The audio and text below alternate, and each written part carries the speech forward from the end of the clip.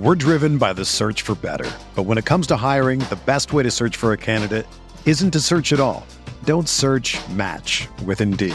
Indeed is your matching and hiring platform with over 350 million global monthly visitors, according to Indeed data, and a matching engine that helps you find quality candidates fast. Ditch the busy work. Use Indeed for scheduling, screening, and messaging so you can connect with candidates faster. Leveraging over 140 million qualifications and preferences every day, Indeed's matching engine is constantly learning from your preferences, so the more you use Indeed, the better it gets.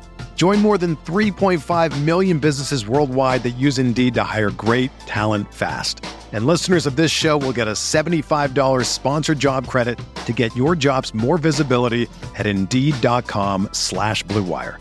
Just go to Indeed.com/Blue Wire right now and support our show by saying that you heard about Indeed on this podcast. That's Indeed.com/Blue Wire. Terms and conditions apply. Need to hire? You need Indeed. This podcast episode is brought to you by Coors Light. These days, everything is go, go, go. It's nonstop hustle all the time. Work, friends, family, expect you to be on 24/7. Well, sometimes you just need to reach for a Coors Light because it's made to chill. Coors Light is cold lagered, cold filtered, and cold packaged. It's as crisp and refreshing as the Colorado Rockies. It is literally made to chill. Coors Light is the one I choose when I need to unwind. So when you want to hit reset, reach for the beer that's made to chill. Get Coors Light in the new look delivered straight to your door with Drizzly or Instacart. Celebrate responsibly. Coors Brewing Company, Golden, Colorado. We're here.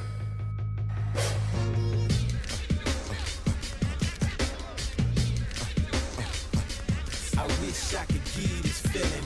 I wish I could give this feeling.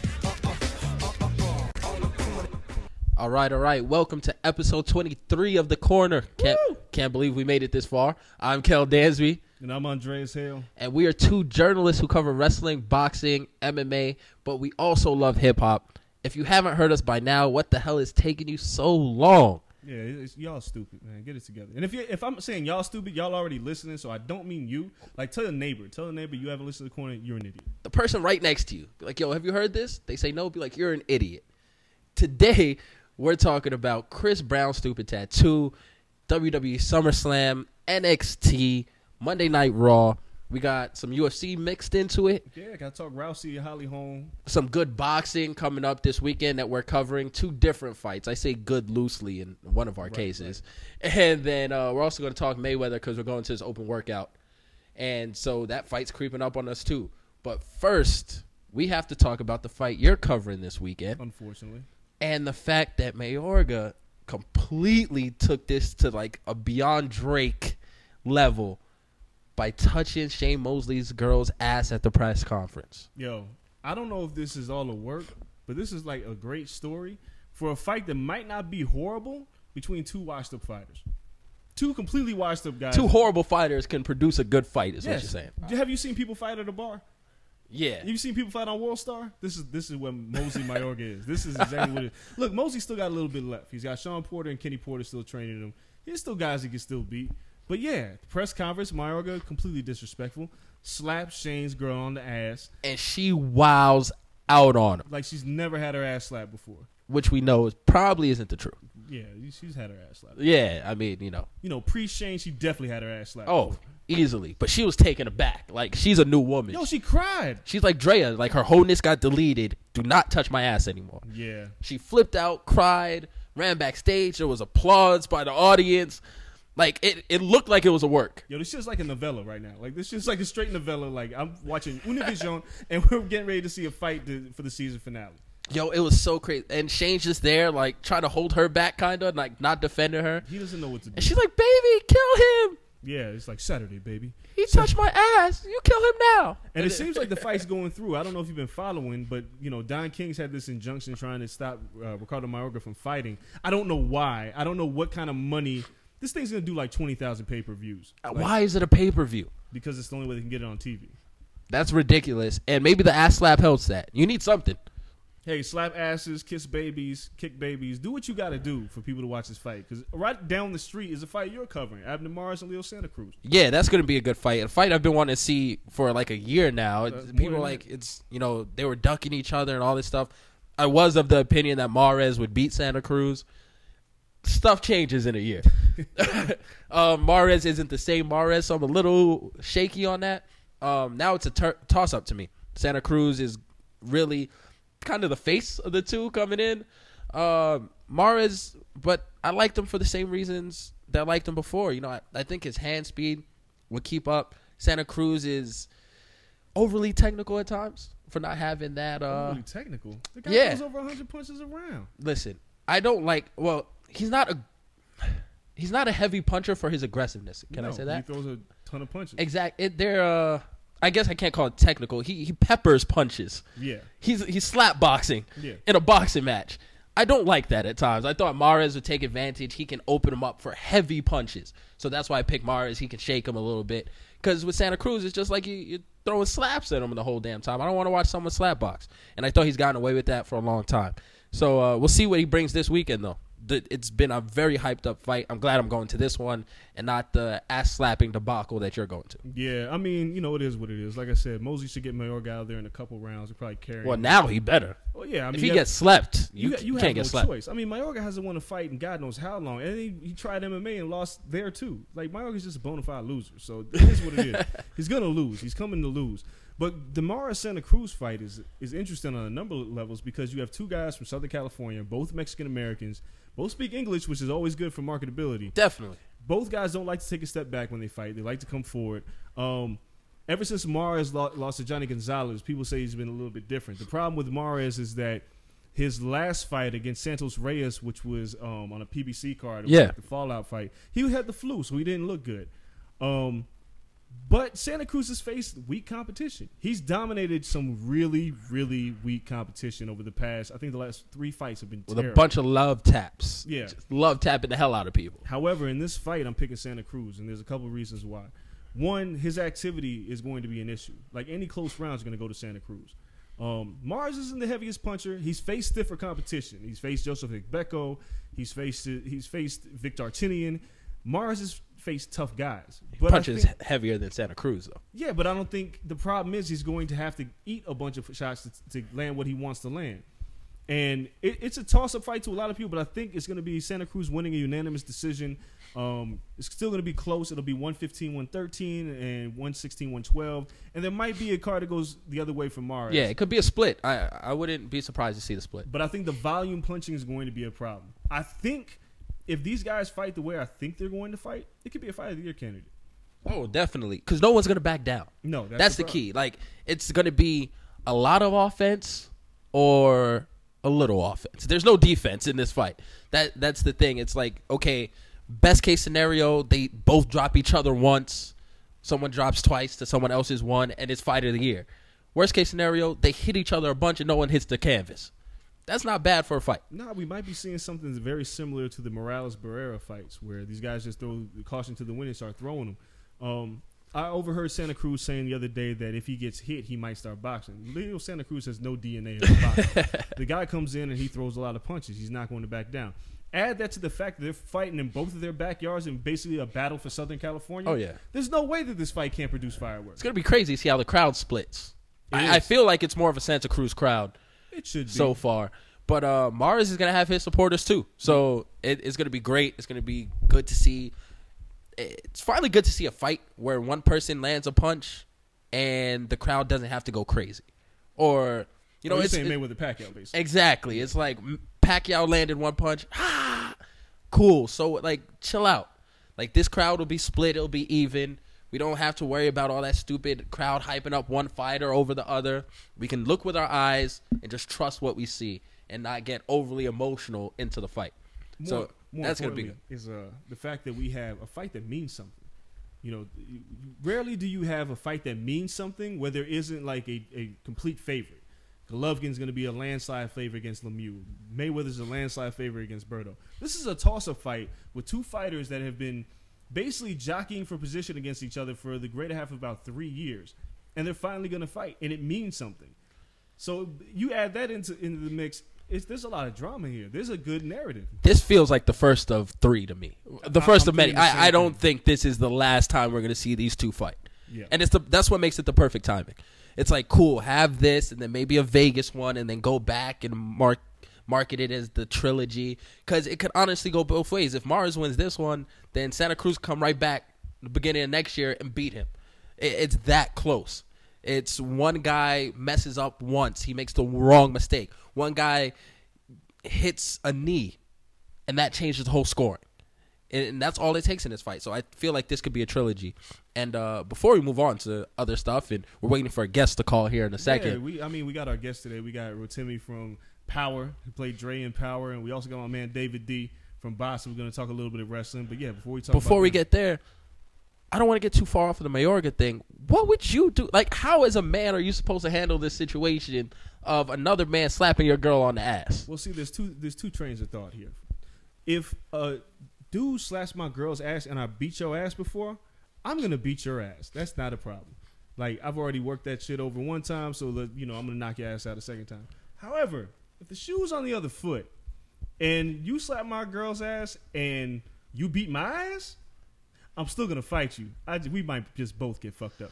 Now here's where it comes. My girl better jump in if there's gonna be a problem. See, that's the key. It's like, okay, they fight in a couple of days. So how don't you beat his ass on the spot? Because you beat his ass on the spot, you're messing up money. Of course.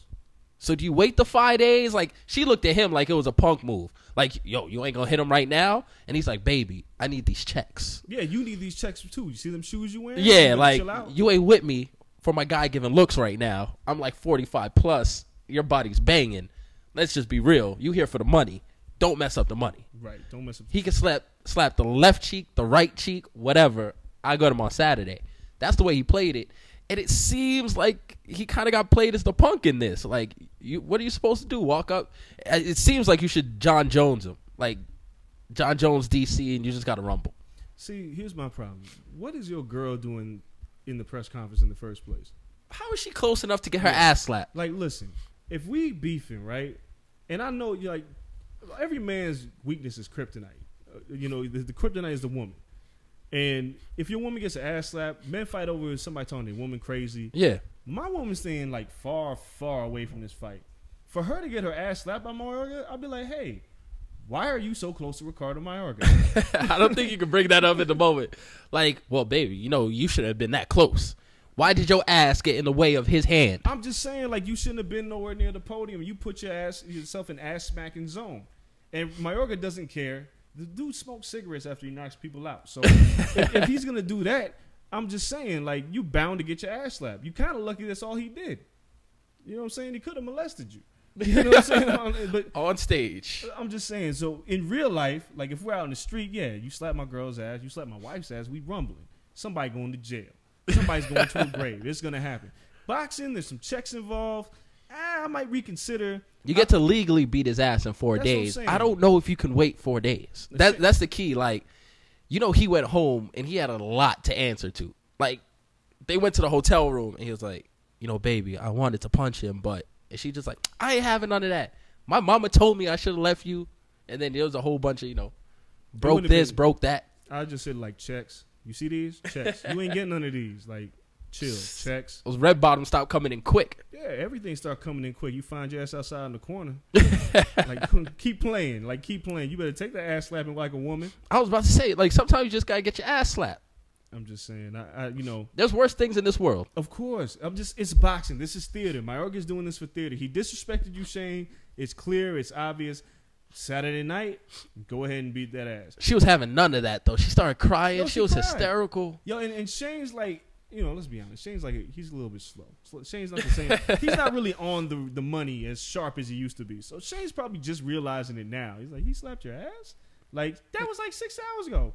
I was partying like on some Rick James shit. Like, Shane's on like another planet. If you talk to Shane Mosley, it takes him a long time to answer your question. So I don't think he really computed. Like, when he was moving like, what happened? What happened? He's on Where's like Floyd a 10-second tape delay. Like, De La Hoya again? Like, what's happening? Like, yo, I love Shane, but I don't think. Like, yeah, she ain't having that, yo. So he better buy her something real nice with that small pay-per-view check, because she's like, I got my ass slapped. Like, come on. Like, she probably went to the club the night before, got her ass slapped 3 times. She wasn't tripping. Now it's on TV or at a press conference. You want to make a scene. I feel like she's on stage just to be a star, too. Like, she was just really just creeping in the background, like, try to photobomb the press conference. Got her ass slapped. That's how it goes. That's always a liability when you're on the stage trying to be cool. Yeah. And Chris Brown, what? I don't even know if he's trying to be cool anymore. But He got to be trolling us. Yo, Greek, what did he get? Aphrodite tattooed on the back of his head. He got BBW Aphrodite tattooed on the back of his head. Like, she is a nice sized woman. But it's like, Drake would like her.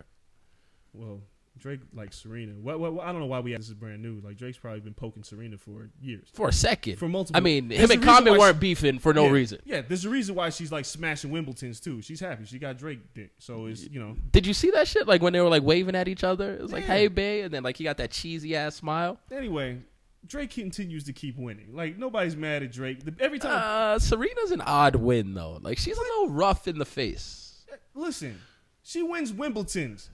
I'll take it. I don't know if he's man enough for her. I don't know who's man enough for her. Yo, but Drake it would have pegged me. Yo, I feel like she's picking Drake up. Like, when it's time to go down. Who's picking who up? They're winning. That's a couple that's winning right now. I don't know about that one. That's rough. So you wouldn't take down Serena Williams? I would not take down Serena Williams. I couldn't do it. She's not my cup of tea. How about I say that? Like, she's just too brolic. We have the same body type. Like, I can't have someone with legs bigger than mine. Sir. I can't do it. Why? Because of public perception? No, just because of me. Like, just as a man, like, you just can't be manhandling me, yo. Like, you can't be throwing me about the room. I got to do this. She could be mad feminine in the bedroom. Just because she got muscles and smashes the shit out of a tennis ball doesn't mean she's going to smash shit out of your balls. No, she definitely would. Can you imagine Serena on top? It's not working, yo. You got to be like WWE Apollo Crews style ripped to handle Serena, because anything less than that, she's going to kill you. That muscle is dense. She can't do it. Well, poor Drake. I don't think it's poor Drake. The guy, he can have it. He's winning. It's anyway. I just threw you off with the whole Serena in the bedroom conversation. We're talking about Chris Brown. Yes, we're talking about Chris Brown with a Greek statue in the back of his head. Yes, a horrible one. Like, what the hell was Chris Brown thinking? Cocaine's one hell of a drug. Gucci has a tattoo of ice cream on his face. A lot of people now have tattoos on their face of various things.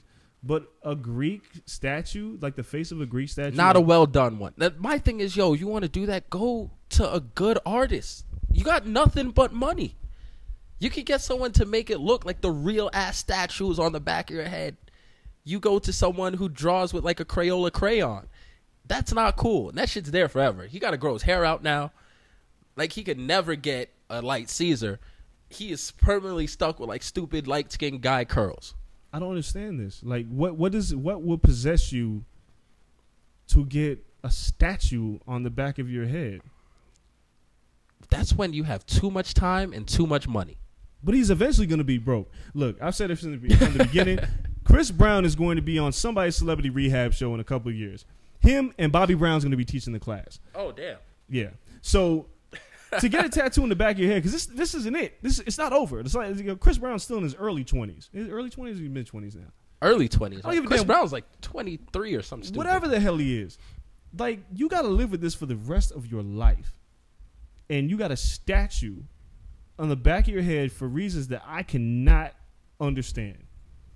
I will never know it. I mean, but I bet you there's a ton of Instagram chicks who are like, oh, look at Bay's sexy tattoo. And girls love that shit because they love anything Chris Brown does. He can do no wrong. Right now. Wait till Chris is washed. Oh, yo, when he gets older, it's going to be rough. It's like watching El DeBarge, like when he came back to the BET Awards and shit. But see, at least El DeBarge, like, I think Chris Brown's going to end up being like a fat dude because he's got like fat tendencies. Chubby Bobby Brown? Yeah. He's going to have like fat tendencies. Like when he came out of prison? Exactly. Fat? Exactly. You were like, yo, who the hell is like, this chubby dude dancing? So all the tattoos, tattoo in the back of your head, a drug habit, and you're like 38, like washed up. It's not going to look good, man. Chris Brown's going to jail, like for real, in his late 40s. Like he's gonna pull like an OJ. Damn. I'm telling you, man. Like you can see, the kid's nothing but trouble. Like, as much as people are like, yo, he's so talented. He can't sing all that great. I don't give a damn what anybody says. He's a very average singer. He makes very average music. Chris Brown has like a collection of fans on Twitter. They have a name. I don't know what their name is. Is it another hive? It's not a hive, but they're something. Shit, whatever they They're are. like the Breezettes or something stupid. If you guys are listening and know what the hell it is, hit us up on Twitter and let us know what it is. But he has a collective. They shall be DMing you about this. I don't care. Like dog, I don't care. Like y'all can be mad. You know your man's going to jail. Your man's due for serious incarceration. You know what I'm saying? Like he would say his drug days and hitting women days are behind him. I don't believe him. I believe he hit a woman yesterday, and that's just my thoughts. I believe that Chris Brown, like one dog. No, I'm sorry. Like you beat up Rihanna and the only reason we knew is because Rihanna's like a superstar. She's worth more than you. You know what I'm saying? Forbes list, she's worth more than you. Carucci still love him. You think Carucci didn't get popped? I don't know. He probably paid her enough to stay around. What is Carucci doing nowadays? She's kind of sexy. I'll take Carucci over Serena right now. You know how small like Carucci is? Have you seen her in person? I haven't seen her in person. Yo, she's like baby sized, like toddler sized. She's like 5'1"? No, she's like 4'10". Like she's like did she just come Chris Brown's like 6'3" though. That's what I'm saying. Like, you know, like Shaq and Shawnee, like their size difference is like that. Like Carucci's mad. Like she looks like she just walked out of a fourth grade. She's super cute. Carucci and Cassie, they're on my list. Both ahead of Serena Williams. Well, whatever. I'm just saying, like, for the fact that you would just pass on Serena. Yeah, I'm eyeing on that. And her hair weirds me out. Don't get me started on that. Yeah. Weirds you out? Yeah, like her weave is just whack. And she be sweating it all out, like on the tennis match. She's in a fucking tennis match. I don't care. Like, I don't like that shit. Like, it's not cute. Like, she needs to do something different. Oh, man. I can't do it. Yo, we'll get back to that. But right now, our guest is calling in, and it's time to talk wrestling. All right. We'll get back to boxing a little later in the podcast. But right now, our guest is calling in. Guest, say what's up. What's up, everybody? David D here, wrestling fan, writer, extraordinaire, according to my mama.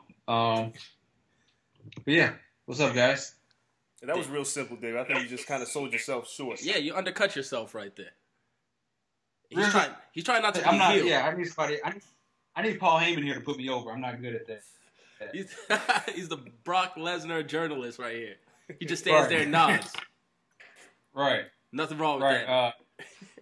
Right. Correct grammar city over here. All right, so let's start with NXT though, because NXT kicked off the weekend, and to me, it was the best part of the weekend. When watching that, how did you leave NXT? Did you like it better than SummerSlam and some of the other stuff we saw? Definitely, easily better than SummerSlam. One of the best cards from top to bottom of the year. Definitely, probably maybe the best one. I think if you're an NXT fan, like this felt like WrestleMania. It's the biggest crowd they've ever had. It was definitely great show. I mean, you got a 5-star match. Like there hasn't been a WWE show this year that has a 5-star match, in my opinion. And this one had one, so by default, it's the best thing that happened all weekend. It had the 2 best matches of the weekend. Ooh, the 2. What was the second best? Finn Balor and Kevin Owens nudging by Cena and Rollins by a small margin thanks to the ending of Cena Rollins. So Sasha Banks, the match I'm talking about, Sasha Banks and Bayley, they put on a 5-star match. All the stars, first 5-star match I've seen this year. Probably the first 5-star match I've seen since I can't even remember the last time I saw one. So it was definitely a memorable match. Kind of wish they'd have gone on last, but I understand. Well, you know how it's difficult to make that call. Man, see, I didn't give Bayley and Sasha 5 stars. I thought it was great, but I didn't give it 5 stars. Yo, that got to be 5 stars. Like the storytelling in that match was incredible. How was it shorter? What was it missing? I think there was a couple of botched moves towards the middle, towards the end. I've seen better quality matches from top to bottom in G1 this year. Like, I guess I'm overdosing on G1 Climax this year because watching AJ Styles and Nakamura and Okada and those guys, there was a couple of 5-star, very close to 5-star matches. But I thought this was at least a 4.5. The final was almost a 5-star in G1. I mean, that shit was great. But other than that, I mean, semifinal. As far as the women are concerned, I mean, I'm not giving them any extra credit because they're women. The part where Sasha Banks had her in the bank statement and was kicking Bailey's hand was That's crazy. one of the best moments of the match. Period. I think it is a subjective 5 stars. I mean, if you are a person who just watches matches and match quality, it might not be 5 stars for you. If you are an NXT fan who has followed Bailey for the last 2 years or followed Sasha Banks, then it's 5 stars because it told a story that was built up on years and years of storytelling between the two of them in the women's division in NXT for the whole time. So if you follow them and as a fan, it's definitely a 5-star match. If you're looking at it like I've never seen these people before and looking at the match and the quality and a couple, missed spots or whatever, then you could say, all right, it might have fallen short. But if you include the storytelling and history, it's a 5-star match. And I've felt this way for a few months, and this confirmed it. Sasha Banks is the best wrestler in America right now. Yo, that's real. And don't listen to Andreas, yo. He tried to give Kanye 4.5. What? And then it got bumped up to 5 mics. Don't listen to him. Hey, He's always the skeptic on these things. hey, I'm a harsh critic. What more can I say? Yo, but no, Sasha is up there, though. Sasha Banks might be the smoothest, seamless performer that we've seen right now. Her transitions are beautiful. Like, Well, she's dope. about Sasha, first of all, in the ring, she's the closest thing to HBK we got in the WWE right now. So there's that going for her in the ring. But then on top of that, she has more personality and her promos are better and the way she carries herself in the ring combined with the wrestling itself, like nobody has that combination in wrestling right now. Like she's basically like HBK and The Rock as far as I'm concerned. The stuff she was doing with Bailey in terms of I'm going to where she was like making fun of Bailey's moves and mimicking them in the middle of the match. And then where she pays homage to Rey Mysterio versus Eddie Guerrero from Halloween Havoc and does the front flip over the top rope. I mean, she took things to another level. I don't think there's another wrestler, definitely in the WWE, but probably anywhere else that's hitting on all cylinders like Sasha Banks is right now. She's top 3. She's top 3 in the world right now. Right. I mean, Nakamura is really cool to me. Right. I like all of his fights. He's stiff. He's a great performer and storyteller in the ring. And then you have Sasha. Shit, I don't even know who I put 3. I mean, She might be 2. No, there's a lot of wrestlers. Oh, back to this 5-star thing right quick. You can't let it go. You can't let it go. Because, Dave, you said it was the first 5-star you've seen in a while. It was better than the Royal Rumble triple threat match for the title? Yeah. Okay, so before this, my match of the year was the Royal Rumble triple threat match, right? Mm-hmm. This match was better than that one. I can say that easily. This match was better than that match. The emotion in the match, the storytelling, the way it had a slow build. You got to remember that Royal Rumble match had about like 5 minutes in the middle where Brock was on the table where it was kind of slow. Yeah. This match had none of the, like the last 10 minutes were just the best 10 minutes you're going to see in any match anywhere probably for the rest of the year. It's up there. It's better than the Royal Rumble match because I agree Brock was laying there. That one was carried by Rollins. That was Rollins' coming out party. Rollins is carrying a lot of shit lately. Yeah, Rollins, I mean, he hasn't had a bad match in a long time. And them putting him, 4th to last on SummerSlam is ridiculous. They're giving him the CM Punk treatment, which is shit. Once again. So let's talk about Rollins real quick. Before we really start breaking down these cards, is it an insult that Rollins is getting... Basically, the dude can't get a clean win since he's had the title. What is your thoughts on this dude never getting a clean win?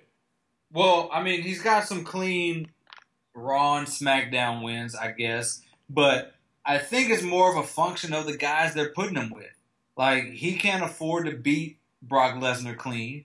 You know, John Cena has jobbed clean in 3 straight SummerSlams. And then he's probably not going to beat Sting clean because Sting lost to Triple H. So I think it's a sort of a timing thing. It's a function of the guys he's wrestling with because he can't just beat these guys clean. Now, if they were going to go with him against Cesaro or Kevin Owens or Randy Orton or somebody like that, he's beating them clean. I mean, a couple weeks ago, he had the triple threat with Orton and Reigns. I believe he won that match clean, clean-ish. But he's a heel. And I think the thing with him is that, like, a good heel is a guy who can take a babyface to the limit and be equal with the babyface, and then he cheats to win. And that's the thing. He was equal with Cena. Like, it wasn't like Cena had him. I mean, he had the little F5 attitude adjustment, visual pin, but everybody kicks out of that. So, he was doing some awesome stuff with Cena to the point where he still looks strong. And he's a heel, so heels cheat to win. I mean, that's just, it's only recently where we look at heels winning clean in WWE. Yeah, it seems like real 80s, though, that he keeps having to cheat to win. It seems, that's outdated. He's too good of a wrestler to need that to be his gimmick. Right now, he can carry himself. Like, his work speaks for itself. He doesn't have to keep just having someone run in, having someone interfere. Now, finally, people stopped interfering. He still can't win clean. It's something else. Now someone hits someone with a chair. Then it's like, damn, he's still using the stupid pedigree. Someone else's move. Every way that they can lessen him as a person, they try. Because he's getting too good of a wrestler. And they have to take the belt off him sooner or later. So they're just trying to just knock him down. Just keep him normal. So when he loses the belt, people be like, okay, I'm tired of seeing him.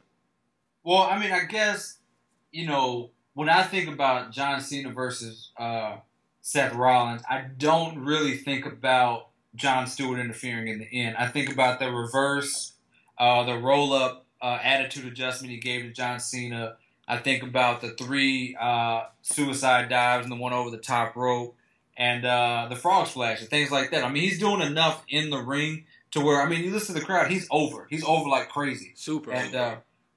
Even if he doesn't win clean, he's doing enough in the match to make it seem like he's worth being on. And that's what makes him a heel. It's so frustrating because you look at him and you're like, you could probably win these matches clean, but you were cheating anyway. And that's great heel work because Ric Flair was the same way. It's like, you are the best wrestler in the world. You should be cheating. You should not be cheating, but he cheats anyway. And so you hate him. Brock Lesnar was the same way when he was heel. He was hitting people with low blows and cheating just because he was a jerk. He was an asshole. That's what Seth Rollins is doing. Like, I think it's like, you guys are talking about how much you hate him now for doing that. That's heel work. That's what it's about. So let's have a prediction. Bold prediction. Seth Rollins carries the title until when? WrestleMania, where he loses to Roman Reigns in a Shield triple threat.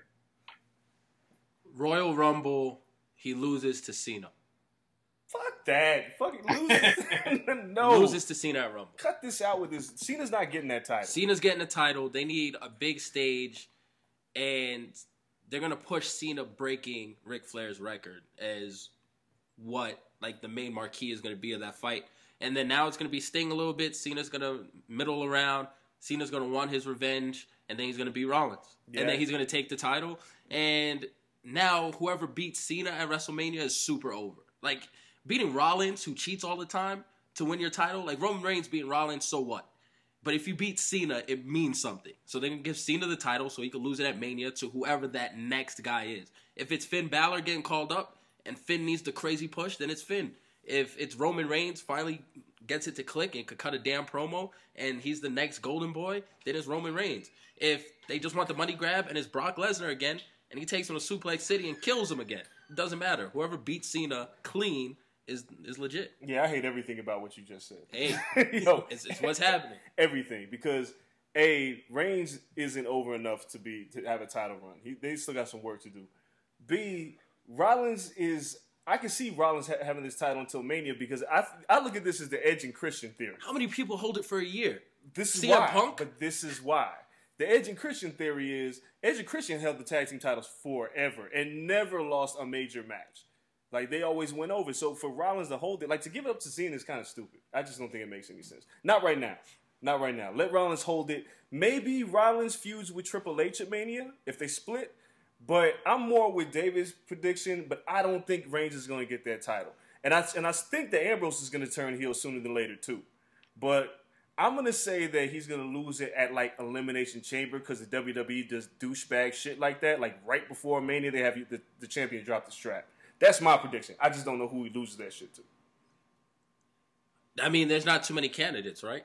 Who's that over? Kevin Owens is still too new. We got a lot of time, bro. We haven't even hit Survivor Series yet. That's why I think Roman Reigns Raw has been one, but if you watch what Roman Reigns been doing on SmackDown, he's been having great decent promos and great matches on SmackDown. I think Roman Reigns, if you give him a good feud with Dean Ambrose or the Wyatts for the next few months. Crowds are warming up to him a little bit to the point where, we don't feel like he's getting shoved down our throat. I think you can get Roman Reigns versus Dean Ambrose versus Seth Rollins at WrestleMania because, that's a huge match, but that's not going to main event. Whoever the Undertaker's wrestling at WrestleMania 32 is going to main event that card. And that's set in stone. That's just going to piss me off even more. I'm so tired of the championship not main eventing WrestleMania or these major pay-per-views. But I told you why this happens. It is ridiculous. It's not ridiculous. Always, Toronto is the reason why you can't always have the champ main event WrestleMania. If it, Undertaker and Shawn Michaels killed any title match. I think, what was that, WrestleMania in Arizona? What was that? What number was that? David, I know you know. WrestleMania 25 in Houston, they went in the middle of the card, and then we had to see Triple H and Randy Orton in the main event, in one of the worst main events in WrestleMania history. You can't, you got to understand what your pull is here. And if Taker's your pull, let's be real. Taker and Lesnar had a good match. A much better match than they had at WrestleMania. And that means Taker can still go. I wouldn't mind seeing him headline WrestleMania again. Now, if it's against Sting, fuck no. I'll pass. Y'all can have that shit. But if Taker and Lesnar do it again at Mania, which I kind of hope they don't, but Taker's not going to hold up through too many more of these. He's out. Bye. Taker's out for a while. He can't keep collapsing and shit. I'm pretty sure his last match is WrestleMania 32. I'm pretty sure that's going to be a lot. He has to win his last WrestleMania, though, right? He can't lose another one. Why not? After the whole streak shit and coming back and winning, you can't lose two. No, 21-2 don't sound cool. When you retire, you go out on your back. Most people don't go out winning. I agree. Leave him I alone. think he should either wrestle Brock at WrestleMania 32 or wrestle Cena for the belt at the top of the card and just have, I like that. I love that idea, David. I've been talking about this shit forever. But this is almost the only way you can turn Cena heel is against Taker. It's agreed. Only way Cena works heel is if he cheats and beats Undertaker and ends his career. If you do a career versus title match, Undertaker versus John Cena, and you have John Cena low blow Undertaker and hit him with the attitude adjustment and win. Cena's a heel. He's the biggest heel in the business. Undertaker's gone, and you have a stable of baby faces who are chasing him. I don't know if that's enough to turn him heel. That is definitely enough to turn. Taker's at Mania, washed anyway. Look, at Mania, or if you want him to turn super heel, you just have him beat Undertaker clean, and the crowd is going to boo him for the rest of eternity if he beats Undertaker clean and ends his career. Every Mania, Cena gets booed out the building. It's going to be, if he faces Taker, you know how rough it's going to be. The only way Cena turns heel, because little kids still don't care. Undertaker's scary, and he beat up the scary man, and Cena's still going to have mad merch, and kids are going to hug him and shit. It's not heel enough. If Cena wants to go heel, he has to be a Heyman guy. That's the only way he goes heel. Hell no. What the fuck are you talking about? That's the only way Cena can go heel, because people hate Heyman that much. No, they don't. Nobody hates Paul Heyman. Who hates Paul Heyman? The kids. It's all about the kids. David, you see, this is my co-host. You see the shit that he says? Cena's never going heel because of the kids. The kids will always love Cena. You got to do something to make him not appeal to the children. You know what'll make Cena turn heel? Is if all these kids start painting their faces and buying Finn Balor shooting sleeves. That is key. Finn Balor, dreadlocks. I mean, Daniel Bryan was almost at the point where he was an over enough babyface to turn Cena heel. That's what I thought. I thought the same thing. Daniel Bryan fucked it all up. Because that was the key. Daniel Bryan was loved by children. The only thing you needed is like a stupid tag team match at Mania or SummerSlam, and Cena turns on Daniel Bryan, and then that's heel. Children are crying. The black guy with the stupid Taker face comes back, and he's shocked. That's what you needed to go heel. Daniel Bryan dropped the ball because of health, and then now Cena's stuck again. You need someone for the children to love so Cena can move on. And Taker's not that guy. Kids don't love Taker. He do whatever the hell he wants to Taker. It's like beating up the boogeyman. You're a hero to kids. Nah. You have to have the kids turn on you. That's what's going to make him heel. Nah. No. Taker will turn him heel. If you want to go it's a bunch of 40-year-olds who hate him anyway. 20-year-olds, 18-year-olds. Like, when you have a whole building booing you, there's a way to turn him heel. Look, he broke the Make-A-Wish record. All right? That's enough of that shit. So he doesn't have to do that shit anymore. Now he can turn heel. He needs someone that the kids love. Finn could be that guy. Women, children love Finn. Finn's a heel, right? Finn should be a heel. It's Naturally. going to happen. Like, Balor Club should be a whole hero, faction.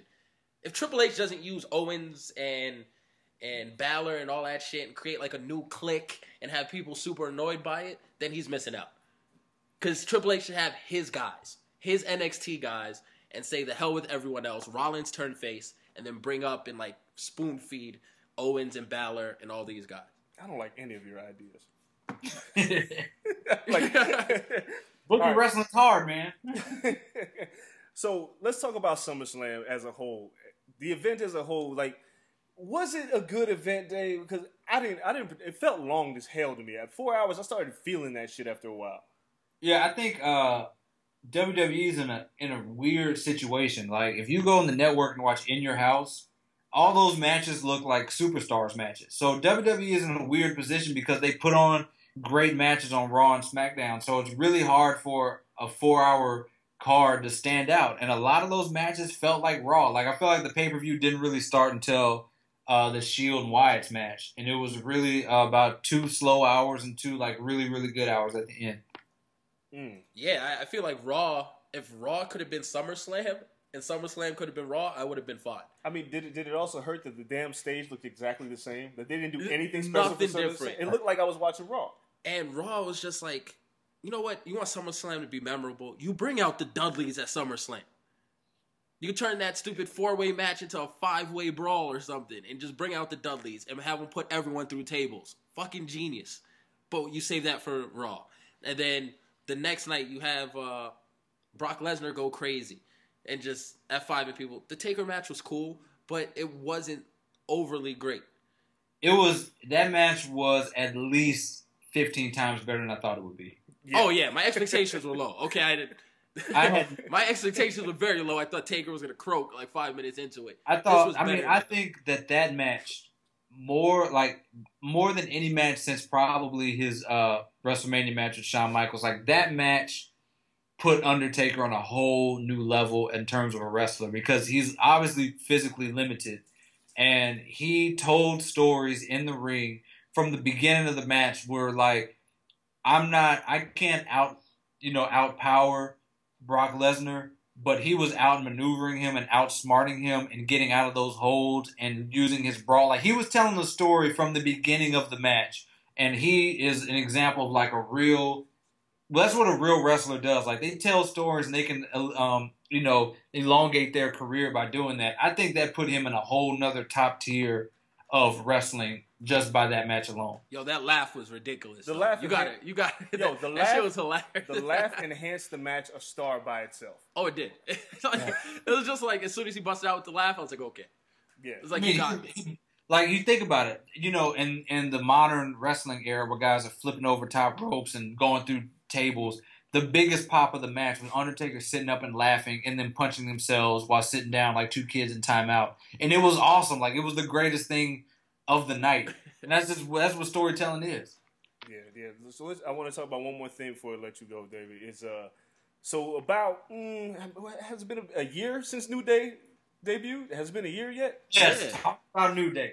We got to talk about New Day. New Day rocks. When we first saw New Day, all of us shit our pants. It was like, oh fuck, this is gonna be terrible. That was one of the most over things on Raw and at SummerSlam is New Day. NXT, they were chanting New Day rocks. Well, I wanna correct something real quick. You said a lot of people said it'd be terrible. I always had faith in New Day. What? If you check the Wrestle Rap archives, I wrote about how New Day could main event things. I was always on New Day, and I knew they had potential for greatness. I thought they would be a heel faction. I kept on finding black holidays that they could turn heel on and marking them off my calendar. I thought they would turn, heel on MLK Day. I thought they would turn heel in St. Louis. I thought they would turn heel when Empire beat everybody in the ratings on Fox. I was waiting on it for any black holiday where they would turn heel, and I knew that they'd be great as a heel faction, and now they are. And they are the most entertaining thing in the WWE right now. Dude, Big E's dancing. Oh, the dancing took it to a new level. The dancing is genius. When Kofi Kingston said "pitch pipes to sea" before doing New York, I lose it every single time. So we made the right decision. We put the belts back on New Day. Yeah. And now that we're in here with the Dudleys. But How far are the New Day going to go now? With the Dudleys in the mix, do the Dudleys just put New Day over? I think they just put New Day over. I agree. I think they put New Day over. What I want to see from New Day is I want to see them have tag team titles, and I want to see Big E beat Ryback for the Intercontinental title. That's right. And I want to see them just Dre's as wanted a Big E faction. to hold the strap for a second. Right. I just want them as a faction with all the titles. They're not going to have the world title, but I want to see them as a faction with all the secondary titles. And maybe Sasha Banks joins New Day and has the Divas title. Don't do that to Bay. Don't do that. What do you mean don't do that Don't to do Bay? that to Bay. Let her stand alone. I'm tired of seeing her with other people. Look, let her stand alone. Let's be real, right? Don't do that Like to Bay. the women's Divas division on the main roster is still shitty. Like it's like when it doesn't even feel the same when you watch it. Put in Sasha Banks with the New Day is not really a bad idea. Not at all. I'm not mad at that shit at all. Right. Let's not do it. Then she got to have like a stupid churchy gimmick too. Like, No, like New she Day, gonna be the boss with the New Day? Yes. Why I'm not? right. I'm right. Just let her be the boss. Let's not ruin Sasha. Like Yeah, shit. I think the WWE had a rough Raw with the Divas segments because the crowd wanted Sasha Banks. I think they want. There's a lot of stuff going on there. They want Charlotte to be the new person.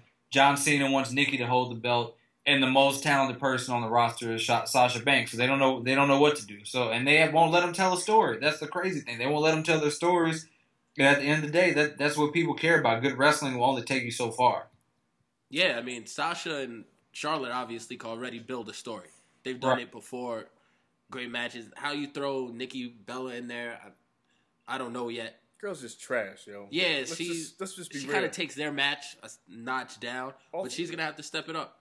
And a 3-way title match is great because you don't see too many like good 3-way brawls from women. And if it's not NXT, they had the 4-way match or whatever. That was great down there with Bayley, Sasha, Becky, and Charlotte.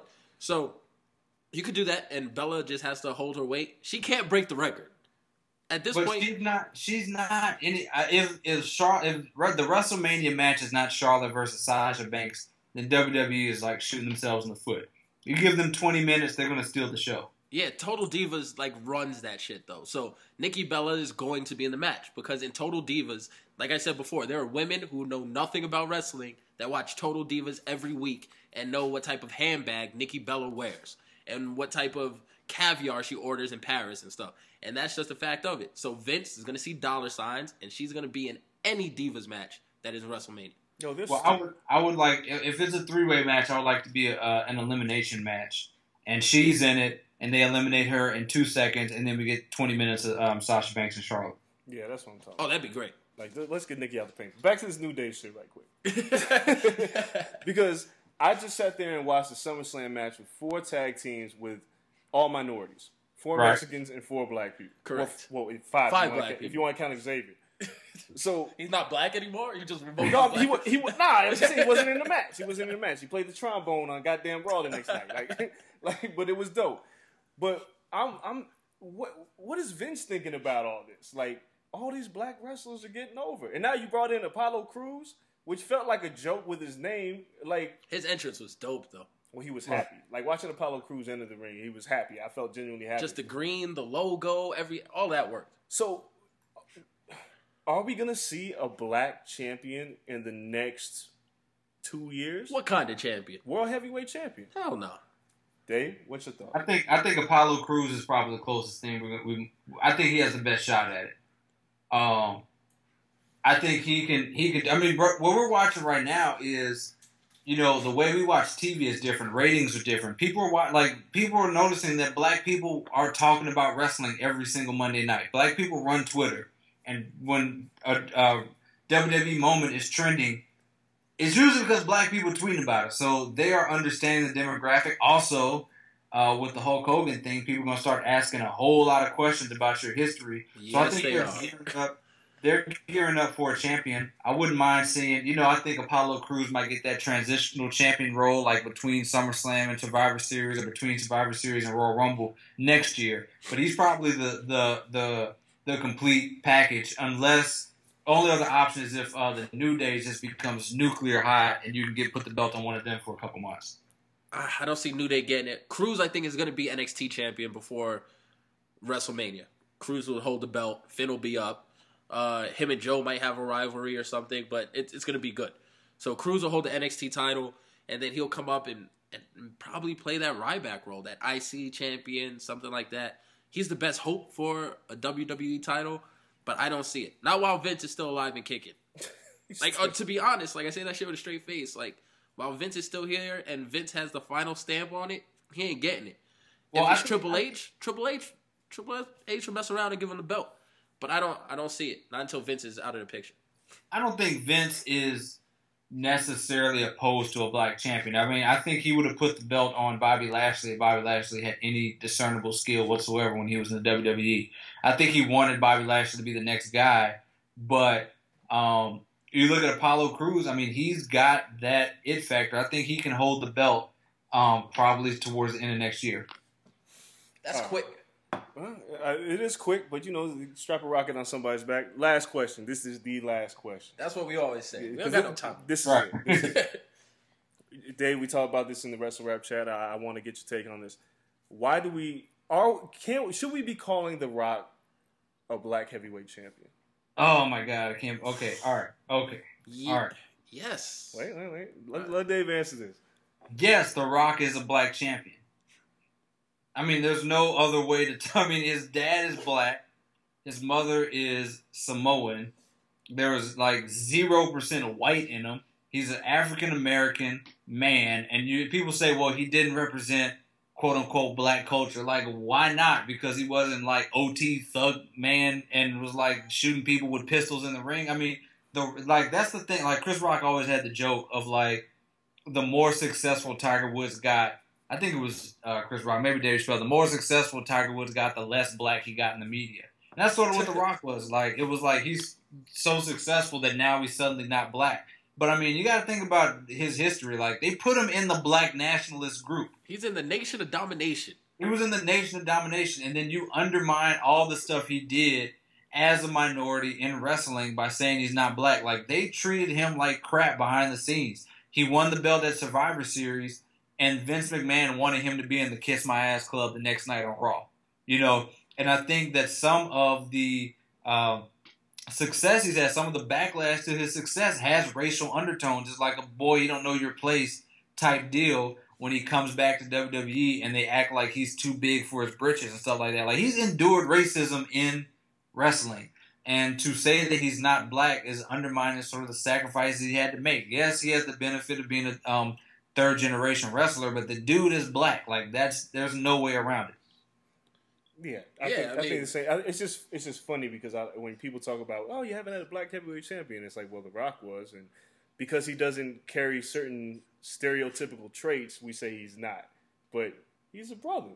If you even look at his playlist, he's like, come on, man, like they need to cut that out. Everything from his theme music to the way he talked to all that, he was black. He wasn't the stereotypical Samoan dude. Like, they didn't have him, like, doing a fire twirl and a luau girls. Like, his whole thing when he went to The Rock and he had the glasses and he was cool, his whole swag was black. The entire thing he built his career on was black. He had a hip-hop flavor to him. Like, The Rock was legit. He wore Versace shirts, son. Right. He wore Versace shirts, and how did Stone Cold send him the 316? On his pager. He had a pager clipped in his belt pocket in the middle of the ring. He's no blacker than that. Yo, the whole persona was black, so that's crazy to not consider him a black champion. Well, it started with that dumbass Atlantic article about like racism in wrestling and saying there's never been a black champion because the author just didn't know what he was talking about. And the fact is, like, you can say wrestling is racist and they had a black champion. Like, those two things can be true. And wrestling is very racist, and they've had a black champion. So, those things are absolutely true. I mean, you've never seen Booker T before? Right. Never saw Ron? Like, you can't write that article. That's ludicrous. That's what happens, man. And we engage in these debates about who The Rock is and what he is, but why can't we just recognize what he is? He's African-American. He's Samoan. Why can't we just recognize it as that? I don't know what it's going to take for people to understand that. And it's not that big of a deal. I don't think anybody cares that much. My thing is for a black champion, what I don't like, and I see a lot in WWE, to become a black champion, even divas, anything like that, usually you have to be a heel. Not too many faces who are black get the strap. Like, if you want to be a black champion, you are the heel. Rocky Maivia didn't win the belt. He became hot when he was Nation of Domination and then started being an asshole, and he was Vince's boy for a second, and then he could hold the title. Like, you got to be black and a heel to hold the belt. It's kind of that black women got attitude, black people are loud kind of stereotype. Once you get that, then you're good enough to be a champion because people can relate with that. A nice black person, people don't relate to nice black people, can't give you the belt. And that's kind of the thing that rubs me the wrong way. I can't remember a face that was black who won a title. Any title. Well, I mean, Booker T was a face. Booker T with the whole King Booker and all this stuff? No. When he was in WCW, he was a face. Oh, don't count. I mean, WCW did a lot of shit that wasn't traditional. Rock won the belt as a face a couple times, you know. First time he held it, heel or face? First time he held it, he was a heel. All right. New Day, heel or face when they had to take the belts? Well, but that gimmick wasn't getting over as a babyface gimmick anyway. But they were heel. I mean, I see what you're saying. I mean, anything other than white people is going to be seen as heels for most, a lot of the time. I mean, Sasha Banks. Go Spanish. Eddie Guerrero. Right. I mean, Sasha Banks went out to the ring in NXT, and her when nobody knew anything about her, they were chanting Sasha's Ratchet, which is about as racist as you can get. Indeed. Well, Dave, we appreciate your time, brother. Drop some science on these folks. Let them know where to find you and your brilliant articles, because you didn't give yourself no props on the intro. So, show some love to yourself. All right, you can catch me, David D. TSS, on Twitter and the Instagram. You can find my wrestling writings on With Spandex at Uprocks and all other writings over at Bossa and other random places. Is that good enough? Nah, that's great. The people want to know where to find you, just in case we got to get you back on the show, just in case they got to air you out for your opinions. Right. People try to go on Twitter and get at you for your opinions. It might just be me, but it's you. I'm just saying. So we got to drop where you are. Thanks for coming on the show, though, man. More wrestling coming up, so we'd love to have you again. All right, great. It's been an honor to be on the show. Thanks. Yo, so it was good having Dave on talking wrestling, but we still have more stuff to talk about because it was packed, and we didn't really get to the nitty gritty of the wrestling matches. We didn't really break it down. I mean, we talked a little about TakeOver. I for one, I agree with Dave. TakeOver is better than SummerSlam. I don't know, man. I was watching SummerSlam and I was just like, damn, this is long. Like the Orton Sheamus match, I didn't care about. The 4-way tag with New Day winning, I was actually thoroughly entertained by that match. But the pacing was weird. Like, the Divas Elimination Tag match was whack. And it really hurt my feelings that they spent all this time with the Bayley-Sasha Banks story for them having such a great match to this really, really dry Divas tag. This Divas Revolution shit got to stop. Yo, it's too jumbled up. Like, you can only have so many 3-way, 3-team matches. It's stupid. And then, every other time, someone wants to see Charlotte, then Charlotte's not in it because you only have the Bad versus the Bellas. And then the next time you have the Submission Sorority, which isn't their name, but that's forever their name now. Yeah. Versus the Bellas, and people are chanting Sasha Banks in the crowd. It's time to just break them apart, let them go their own way. You can't have the NXT girls carrying these other scrubs anymore. That's the end of that. And the Bellas are whack. We kind of talked about it with Dave, but man, every time a Bella gets in the ring, everything slows down. It feels like the pacing is terrible. Bree whacker than Nikki. Yeah, Bree's she's whack. Which one of them on Total Divas said you whistle by sucking air? Did anybody see this? No, because I did not watch Total Divas until my bae Sasha Banks is on it. She should, if she's ever on that show, you should protest. It's over. If the moment Sasha Banks is on Total Divas, it's over for her. I'm there for it. Nah, I'm good. I don't want to see her acting on any type of reality show. Some people just don't belong. But going back to that match, it's just, I don't know. It just felt out of place. And then you followed it up with Cesaro and Owens, which was a good match. But I felt like everybody was burnt out. It felt like the crowd was completely burnt out by that point. So I didn't really agree with the pacing match. I'm glad Kevin Owens won after taking the L against Finn Balor in the ladder match, which again was a good match, but it felt like that ladder match was missing something. It was the ending kind of was just a little sketchy. But you tweeted that it would have been better if Owens would have laid flat on the ladder and we would have saw the coup de grace through the ladder. Perfect. That seems like that was what was supposed to happen, and Owens bounced off. It fell off. Like, oh, shit. And everybody looked around, and that's why Finn kept reaching for the belt, because somebody was trying to make a signal for something. It's like, all right, we got to move Owens and just stomp him off the ladder. And it looked like when Owens was getting stomped off the ladder, he was like, oh, shit. Yeah. Because there's no way you could really slow down the momentum with somebody jumping off like a 15-foot high ladder onto your chest. Mm-hmm. So, but it felt, I don't know, man. It's like Bayley and Sasha really stole that show. They did. And to me, Finn has like the look and the persona and everything. It's just his in-ring work now. You know what you're going to get. You know the move set. You know the same couple moves. He's not like Kevin Owens, who pulls out a different move every time. Or Seth Rollins that pulls out something different every time. We saw Sasha Banks even pull out something different. Yeah. And it just didn't have that. Yeah. You know what? We'll just go on to TakeOver because, first of all, thank God Samoa Joe beat Baron Corbin. Baron Corbin legitimately sucks.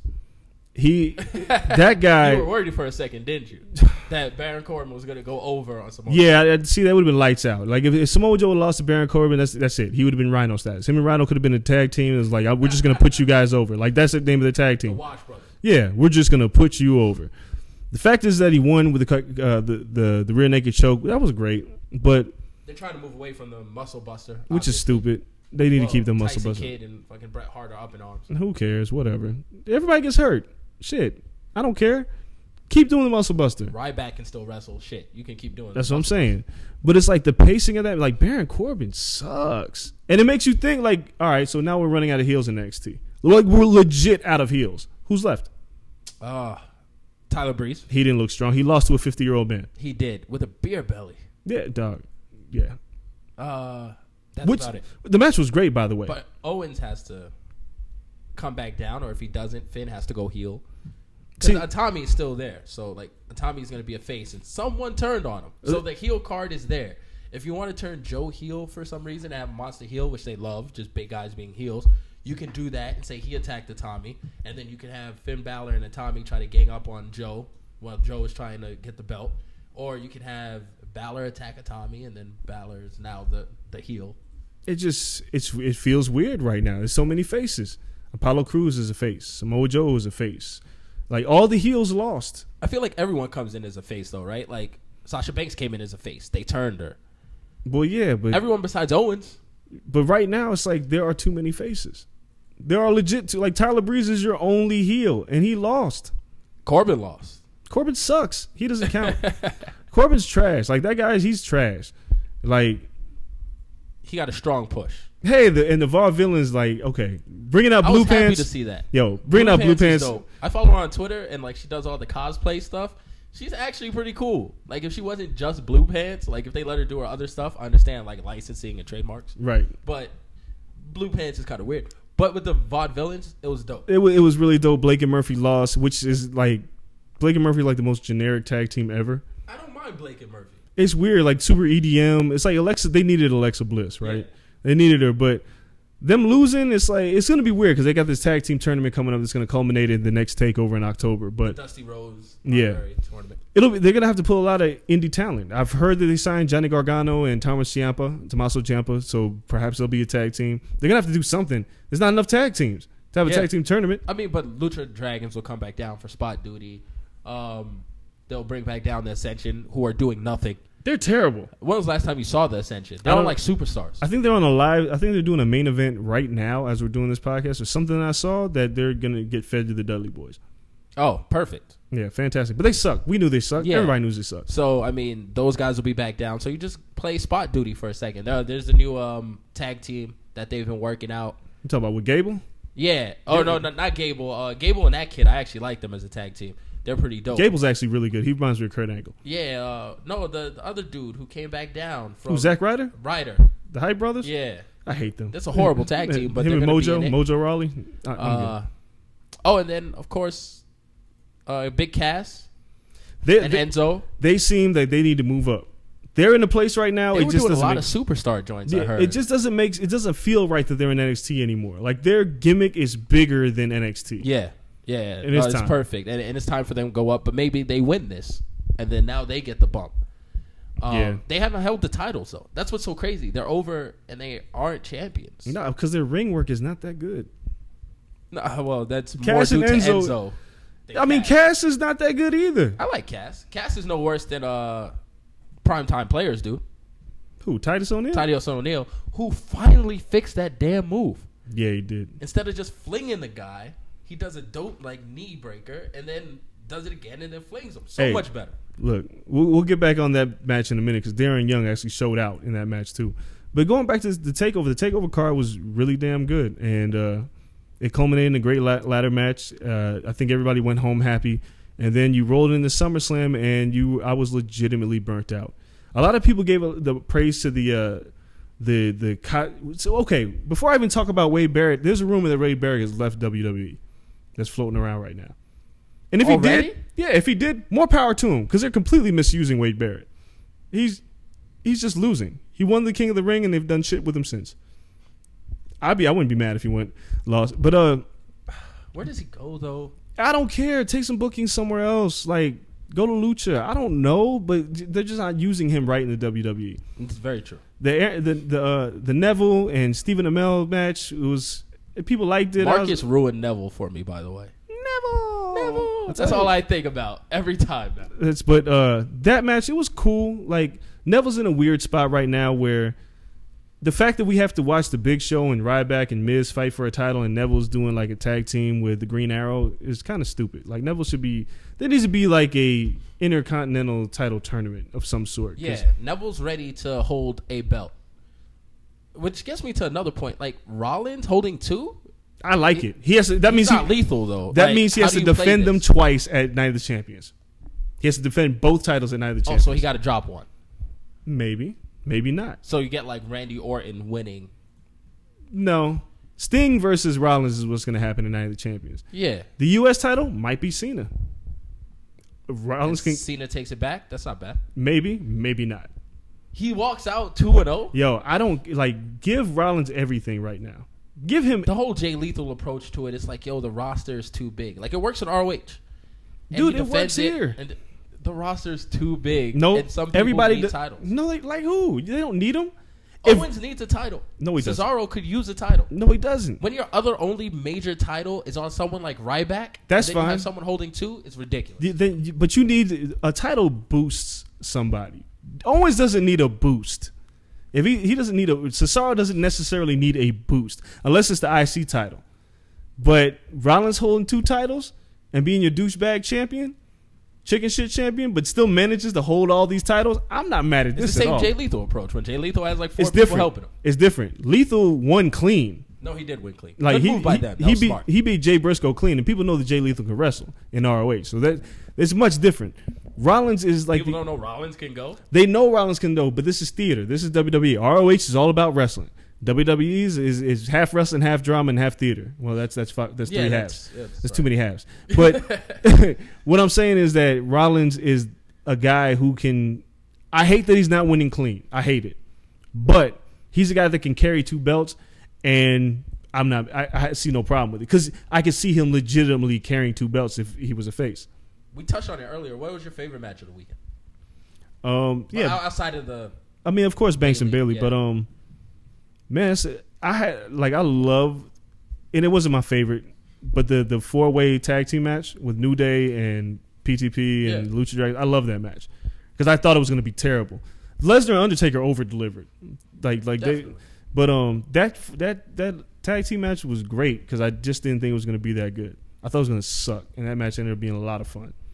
Yeah, I mean it's kind of weird, but I guess I would put Rollins, Cena up there, even though I hated the ending. You chop off the ending, I'm perfectly fine with it. Like the ending just ruined that whole shit for me. So it's hard to put that as the second best match, but I'll probably have to agree with Dave and just say it was that ladder match, just because the build up in the arena and everything was so perfect. Like Finn's entrance, Kevin Owens faking like he's asleep and like disinterested in the chair when like the whole demon shit pops off, and then them just going into it, and then the theater to go get the ladder, and then they end up with 2 ladders, and even the ladders are like decorated and taped, and then you have them putting stuff together, and it seemed like it was well told and well thought out. The botch at the end didn't bother me. The coup de grace off the top of the ladder is cool.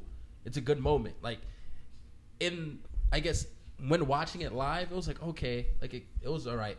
But when you get like the still picture and the still frame, and you just see Finn all the way up in air, both legs tucked, and you see Owens laying down, that's gonna be a great picture. That's gonna be an NXT moment right there through history. So that was probably my second favorite of the weekend. Well, see, this is my problem with that match. The problem is I've watched too many Kevin Steen matches that were ladder matches, and I've seen the work that this guy can do in a ladder match, and so it was very protected ladder match. It was very, let's let's go the speed limit in this match. Let's not take it too far. 2 fights in 2 days. I know, but 3 in 3 days. I give it to Kevin Owens. I think he's the best heel in the business right now. He's a bona fide heel who can legitimately win, and nobody would say boo. It's just that ladder match in a vacuum without having to consider Raw and SummerSlam. It was average. I've seen great ladder matches. This wasn't great. It was really good. Yeah, it wasn't the greatest. No, I've seen Balor work better. I've seen Owens work better. It almost felt like it was like, all right, let's go half speed so you don't get hurt. So it was good. I don't know. Like the Rollins Cena match probably was my second best match that week because Rollins, of course, the guy can go.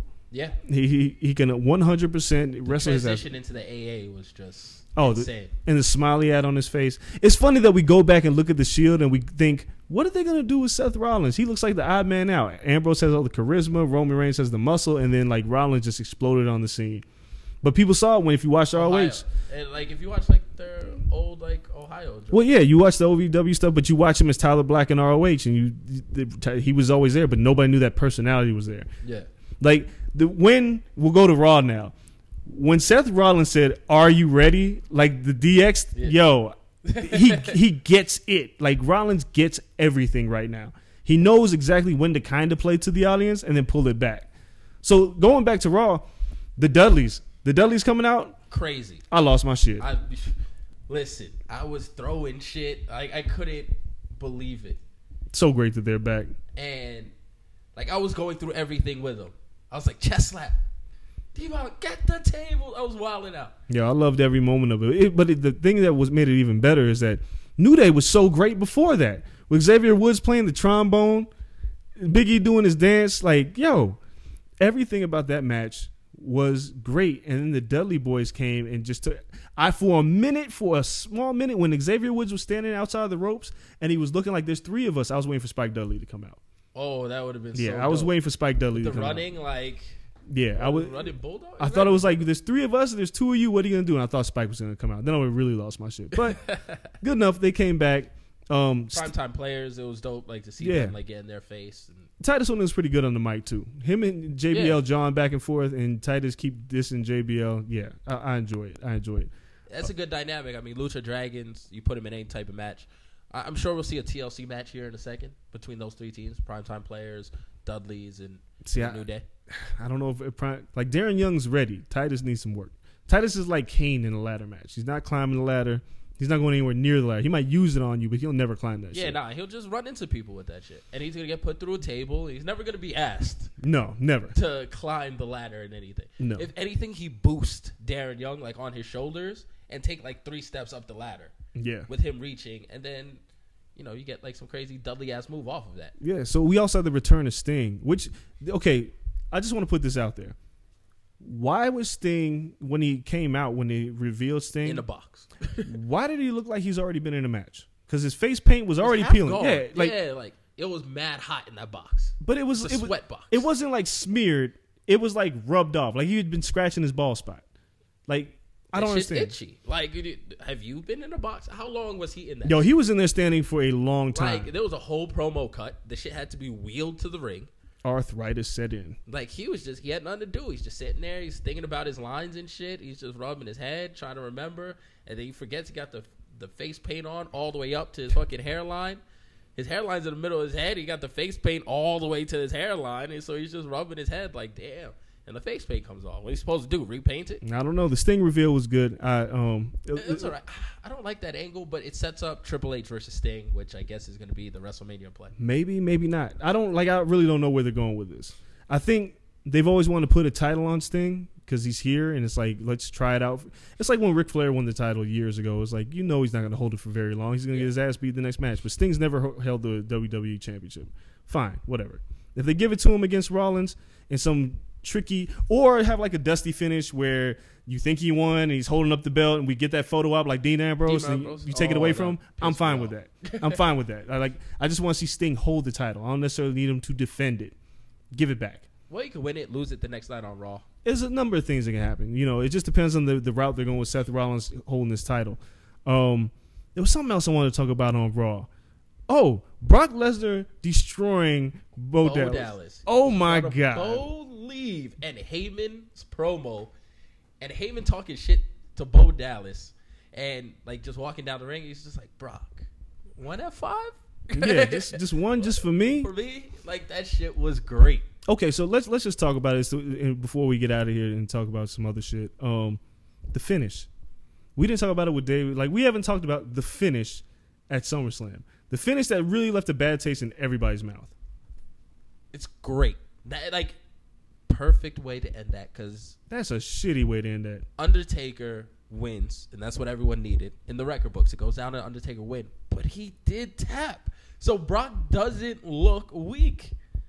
He taps. It was bad. It was genius. It was poorly executed. Okay. Let me because it was poor. Like, not that it was a bad idea, but to have the timekeeper, who, if I remember correctly, I don't think he could have seen the tap either from where he was sitting. No. To have him ring the bell and then Charles Robinson jumps up and he's all confused and the low blow, the way it was handled was piss poor. They should have just brought another referee out there arguing with him after the match or something of that nature. The ringing the bell thing, because if you've ever been to a wrestling live event, you don't get commentary. So you have no idea what's going on. So when they rang the bell, like everybody in Brooklyn was like, the fuck just happened? Yeah. The low blow and then the middle finger. It felt like anticlimactic at that point. Okay. Because we were confused. The idea was great. I just thought it was executed horribly. It was well played on Raw, though. Because it made for a great promo by Heyman. And Brock can still look like a beast and look pissed off. And you go about your merry little way. What do you do? Like, obviously Taker's not coming back anytime soon. Maybe not so obvious. I don't think he can just he's a special attraction. You can't just use him at Night of the Champions. You use him at maybe Hell in a Cell. Yeah. But it's weird because he's a heel in a way now because of this. Because of the low blow and the finger. tapping. Like, he did everything very heelish. So to have him meet Lesnar again in a Hell in a Cell match, I don't know what it does for either of them in that kind of a match. Like, I don't know if like Lesnar going over on Taker does really anything for him. It doesn't really elevate him. He's already the beast. If Taker wins, he's viewed as, you lost and you're kind of a heel. Like, the momentum going into Mania, how do you play this match going into Mania? Because Taker can't go into Mania weak if he faces Lesnar beforehand. It's so rough because if you see Taker again before Mania, he has to get crushed. And whether it's Hell in a Cell and he's carted off in an ambulance, or if it's a buried alive match and he's buried, then you can play the whole angle of resurrection again, dead man, last hurrah. He's tired. That's his only shtick. Like, that's how you bring him back, and that's how you save him and make him strong again after a weak moment. Now, if you just like, okay, cool, let's just forget about you, that's a pretty shitty image to leave in people's mind for like 6 months. It's just hard. Like I said, it's a lot to risk. Like, if you bring him back and he loses, you can't go into Mania weak, especially if it's your last WrestleMania. Can't go into Mania weak. But you can't really go over on Lesnar and make him look weak either in a Hell in a Cell match. There has to be something fishy that's going to happen that's going to ruin this entire match. I don't know. I kind of just don't even want to see it happen. I just don't know how you do it. Like, the collapse was a work. I don't want to see him anymore. Like, I didn't want to see him in this one, and he surprised me. You can only surprise me so many times. Like, I'm good. I'm okay with Taker. Like, his legacy is cemented. I would like to see him show up and be inducted into the Hall of Fame automatically and walk off. Let him be. Yeah, he's got to wrestle at Mania. He has to. Well, induct him and let him wrestle afterwards like Ric Flair, and then you're done. Well, yeah, this is it. This is the last. And then who does he wrestle? Like, if he doesn't wrestle Brock, who does he wrestle? I've loved the idea of him wrestling Cena. I've loved it forever because they've never as far as I can remember, I don't think they've ever had a pay-per-view. Everyone wants that, though. That's why you should give it to us. Yeah, like, everyone wants, in the regard of every wrestler wants that last Taker match. Yeah. So everyone's going to be clamoring for it. Like, I want to be Taker's last match, regardless. I heard an interview with Finn. Finn was like, I would love my debut to be Mania versus Taker. It's Cena's match. Like, that is... Cena will go over to him. So Cena he can do the job. I'm just saying. Job. Easy. It's like we just talked about with Dave. Either you turn Cena heel in that match or Cena just loses clean. And that's the one person that you could say he's not too strong for Undertaker, and he's not somebody you just like, oh yeah, he's gonna lose. There is legit curiosity on who wins and who loses that match. No, definitely. It's just weird how to get that build up going. Like, and then now, like you said, Taker's a little heelish. So That's does what I'm that saying, keep Cena the face? What happens is you go into the Rumble because this starts at the same time. You go into the Rumble Every year the Rumble starts, and perhaps you do it like this, hypothetically. Cena's talk. It always happens. Like, you start talking about the streak before it happens. You start talking about opportunities you didn't have. So Cena talks about it in like December, and how Lesnar ruined this or Lesnar ruined whatever. He wants another shot at the title. Whoever has it, Taker caught Cena at the Rumble. Cena's shot at getting the 16th world title, and that's how you build it. all right. And you build, and I mean, Undertaker Cena for a few months of build, just talking shit would be great. Cena was basically carrying a lot of the Rock promo for a year by himself. He did. He can do the same thing with Undertaker. And whoever gets the Undertaker match is going to have to just carry that. Yeah. So that's our wrap up of wrestling. We talked about everything. Had a great guest on. Now we're going to go to break. When we come back from break, we have another guest from you. Yes, man. For y'all that watch the Power season and my man Rotimi's on here, we're going to talk a little bit about that. And my man's a boxing fan, so he's going to talk about Cotto and Canelo a little bit too. I know we talked about it offline. He's excited about that fight. So stay with us. We'll talk about that. You get your fix about Power. A little bit of information about season 3 too. Stay tuned. They say this is a big rich town. I just come from the poet's part. Bright light, city life, I gotta make it. This is where it goes down. I just happen to come up hard. Legal or illegal, baby, I gotta make it. I never took a straight path nowhere. Life's full of twists and turns, bumps and bruises. And we got a special guest here on the corner. My dude. Met him a couple years ago, and he's been on the grind. Man, can you introduce yourself to these people? Hey, what's up, everybody? I go by the name Rotimi, a.k.a. Dre from Power. I'm an artist, singer, songwriter. I got a song out now called Lotto, featuring 50 Cent. About to start filming season 3. And, yeah, man, Jersey boy. What else y'all want to know about me? See, the thing is, y'all don't even know this cat's super talented. I seen him. I met you at Sundance for Imperial Dreams, and we kept in touch since then. And it's good to see that you that everything's kind of blowing up for you, man. That this season of Power was nuts.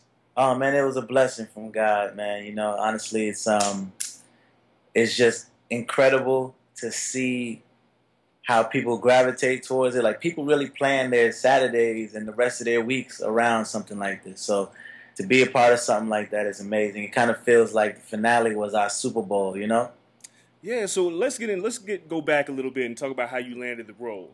I interviewed you recently for a publication that hasn't even ran. It's about to run, called Ozzy. Where you talked about that you was going out for the part in Empire and ended up doing Power. So talk about that a little bit and how you got this role. Well, first I just want to say, it's a business at the end of the day.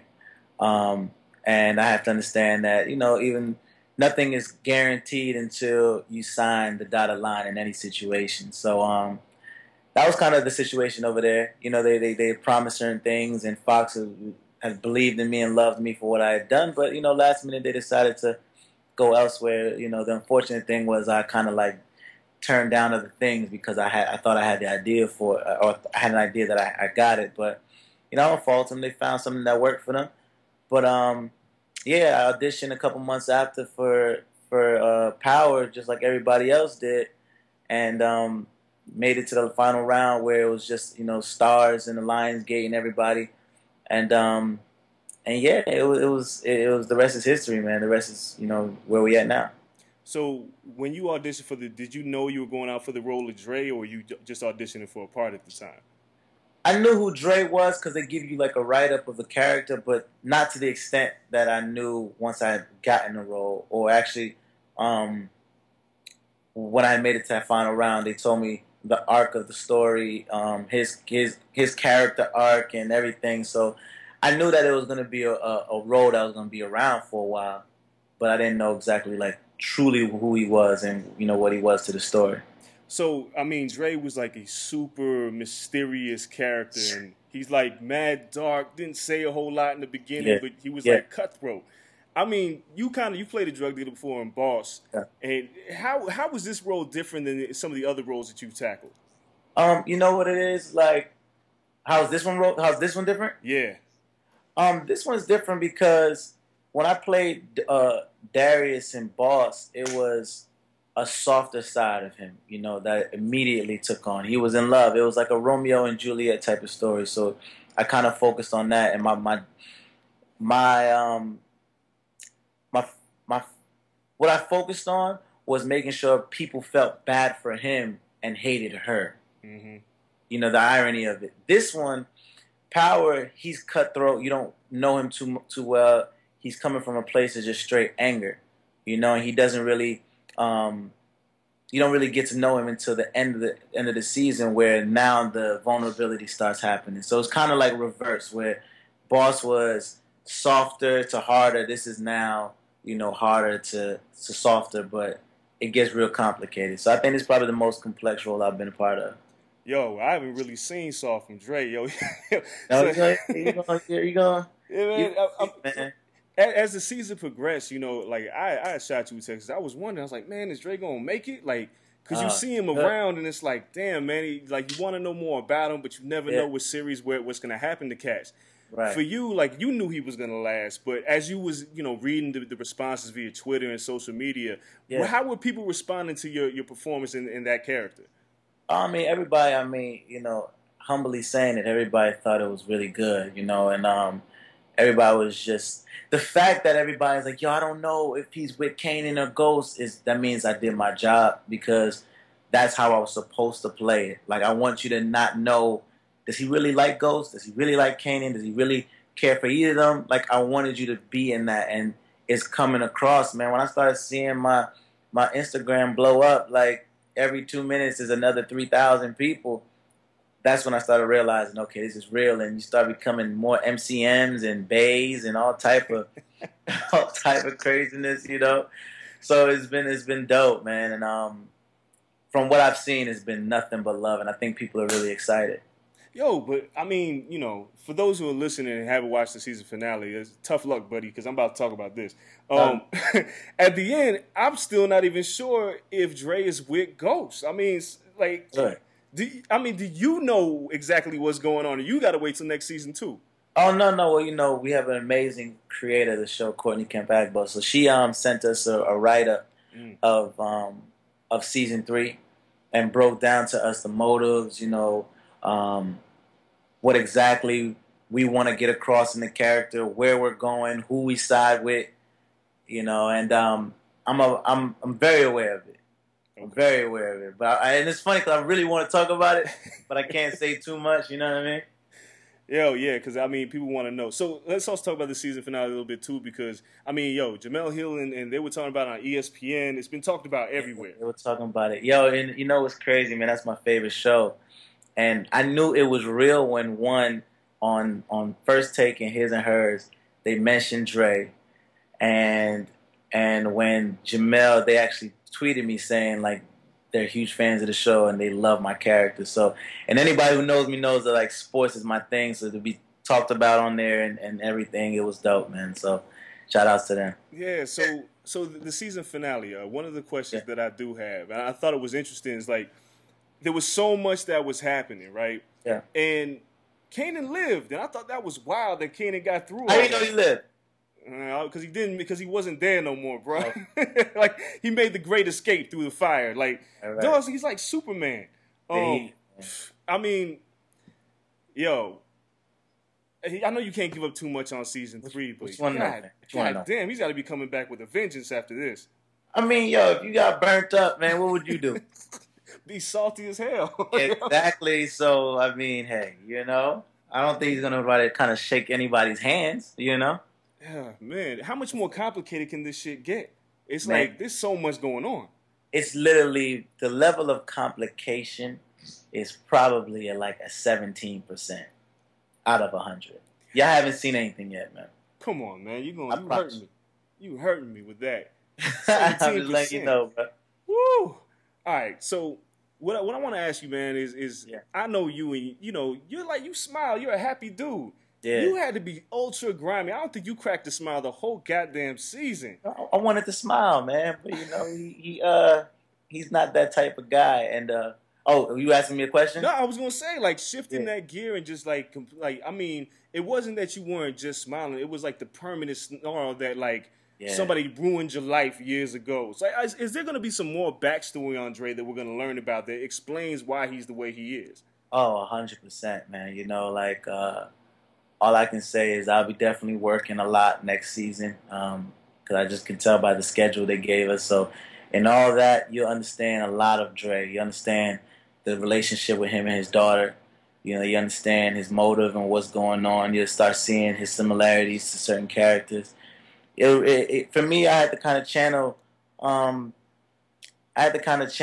What I saw when I was younger, like with people I grew up with. I grew up in a great neighborhood, but certain people just had like the anger in them, and they were my friends. And usually my parents would take these type of people in, and I would just see the negativity and anger in their heart. So I remember that, and I would kind of just channel that and bring it to where I am, because I'm not that dark of a person, but I've been through things in my life as well too that certain emotions can get that out, reveal that. So it's just pulling from that, man. And I tried one time, Kelsey Grammer taught me a method, that when you're angry and want to stay angry, you take a cold shower during the day. Like when you wake up, take a cold shower, and that feeling of just pain, like, yo, what the hell am I doing? Maintain that for the scene. Remember that actual feeling. And so that kind of, method acting a little bit kind of just, brought the best out of Dre. That's kind of dope, man. So let's talk about what you got coming up in the future. I want to talk still about some film stuff. Like I always mention Imperial Dreams because I thought it was so damn phenomenal, and a lot of cats don't know about it. First of all, is there a date for this movie yet? You know what? It's funny, man. We actually talked to them a couple days ago, and it's going to be 2016. John Boyega, my brother, man, he's one of my best friends. He's the lead of Star Wars, so they want us to wait till that comes out, and then they were actually waiting as well to see the success of what Power would do for me. So, the marketing dollars and stuff like that. So, but you don't need me if you got Star Wars, you know what I mean? So, 2016 is coming out. I don't know exactly when, but early in the year. Yeah, I mean, y'all about to strap the rocket to both of y'all backs. Y'all about to take off. I mean, I guess the timing can't be better with that then, right? Oh, man, it's the perfect timing, man. And I got another movie with Lorenz and them coming around the same time. I think that they want to do it, so... God is good, bro. And that's called Deuces. So let's talk about what's that about. So Deuces is like a mixture of Ocean's 11 and Inside Man.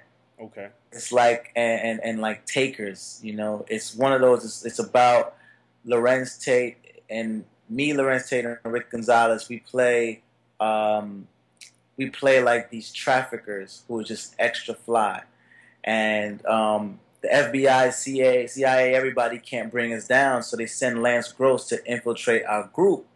But then he becomes one of us, and he loves the life.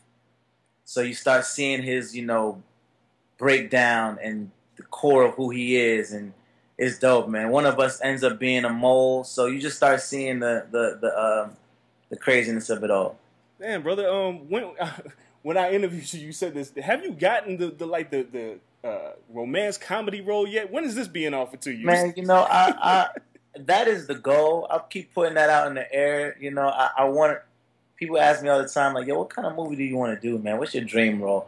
Honestly, and you can laugh or whatever, but like something like a different version of like The Notebook would be so dope to me, because that's a classic that everybody has seen or heard about, and it's just, channels true emotion, man. Like I love dramas like that, romantic dramas or romantic comedies. But hopefully in 2016, when I finish filming season 3, we could work on that somehow. Bro, if you wasn't a bay to these chicks doing this, if you did The Notebook, good God. Yeah, you know what I'm saying? All right, so Oh, let's talk about the music, man. The music's on deck. So Yeah. you got an EP coming up. It's a long time coming. So let's talk about that, man. You with G Unit, right? Yeah, we're working some things out over there, man. It's a beautiful situation for me to have a platform, man. Like, and anybody who else knows me, I've been working on this project for years and years and years because, one, the stigma of being an actor, singer, or whatever that people, want to break down, I wanted to fight through that and make sure my project is flawless. And I just want them to see that, this dude is just a total package. He's talented. Take out the boxes. So I wanted to, foolproof that. And so it's taking time. And we released Lotto right now. It's doing well. About to hit radio. It's already got some placements. It's on First Take right now, ESPN and the show and different places. And it's doing well. But the project itself is so dear to me. It's like my baby, man. And like I'm finally done recording, and y'all will get that, and you'll just hear my story of who I am at this point in my life. So it's pretty dope. Okay, what do you have an idea of what the next joint's going to be that's coming off of that?